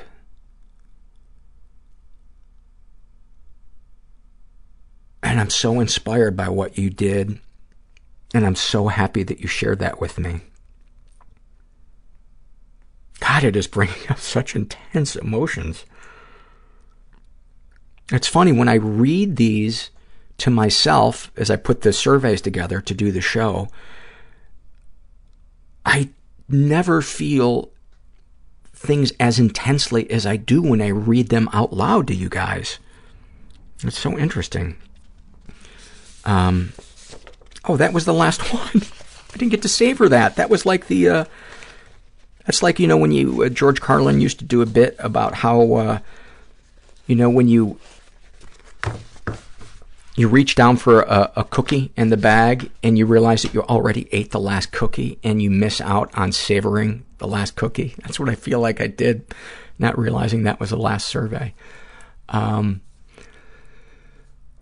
Thank you guys for your support. Thank you for those of you that are starting to either migrate from PayPal to Patreon or just signing up on Patreon to help support the show. I'll put the links to all of the stuff on the website, to our links for our sponsor, for the Oakland dates that are coming up in February, for Patreon if you'd like to support the show that way.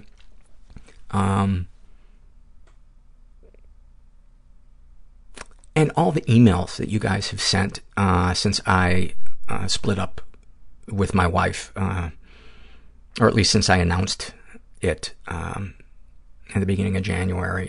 I've been really, really touched by the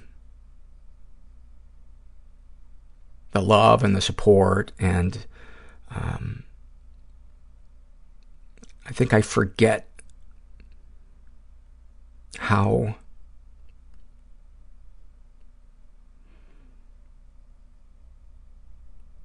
much you care about me. I know you like the podcast, but sometimes I forget that means you also care about me personally. And again, this is bringing up in really intense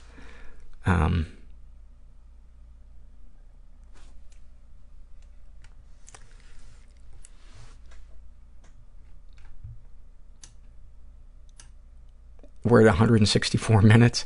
I really want to just do silence till the 180 mark. just to see if you really do care about me. Because if you do care about me, you will sit through 15 more minutes of silence. Or maybe you don't. Maybe you're all talk. Maybe you're just full of shit like everybody here in Hollywood. You fucking assholes. You build me up, then you tear me down. By the way, Herbert's butthole is doing very well. All right. Let's wrap this thing up. Let's get off this roller coaster. Let's get off this roller coaster of insight and incest. Oh, that should somehow be in the opening of the show. Oh. Why am I having a hard time saying goodbye? Because I don't want you to go. I have abandonment issues, even though you're not here right now. I haven't even posted this episode yet. Maybe because I like to hear myself talk.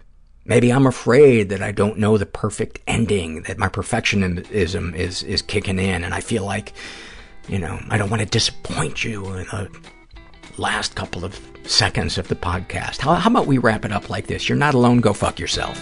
Everybody I know is bizarrely beautifully fucked up in some weird way. Bizarrely beautifully fucked up in some weird way. Bizarrely beautifully fucked up in some weird way.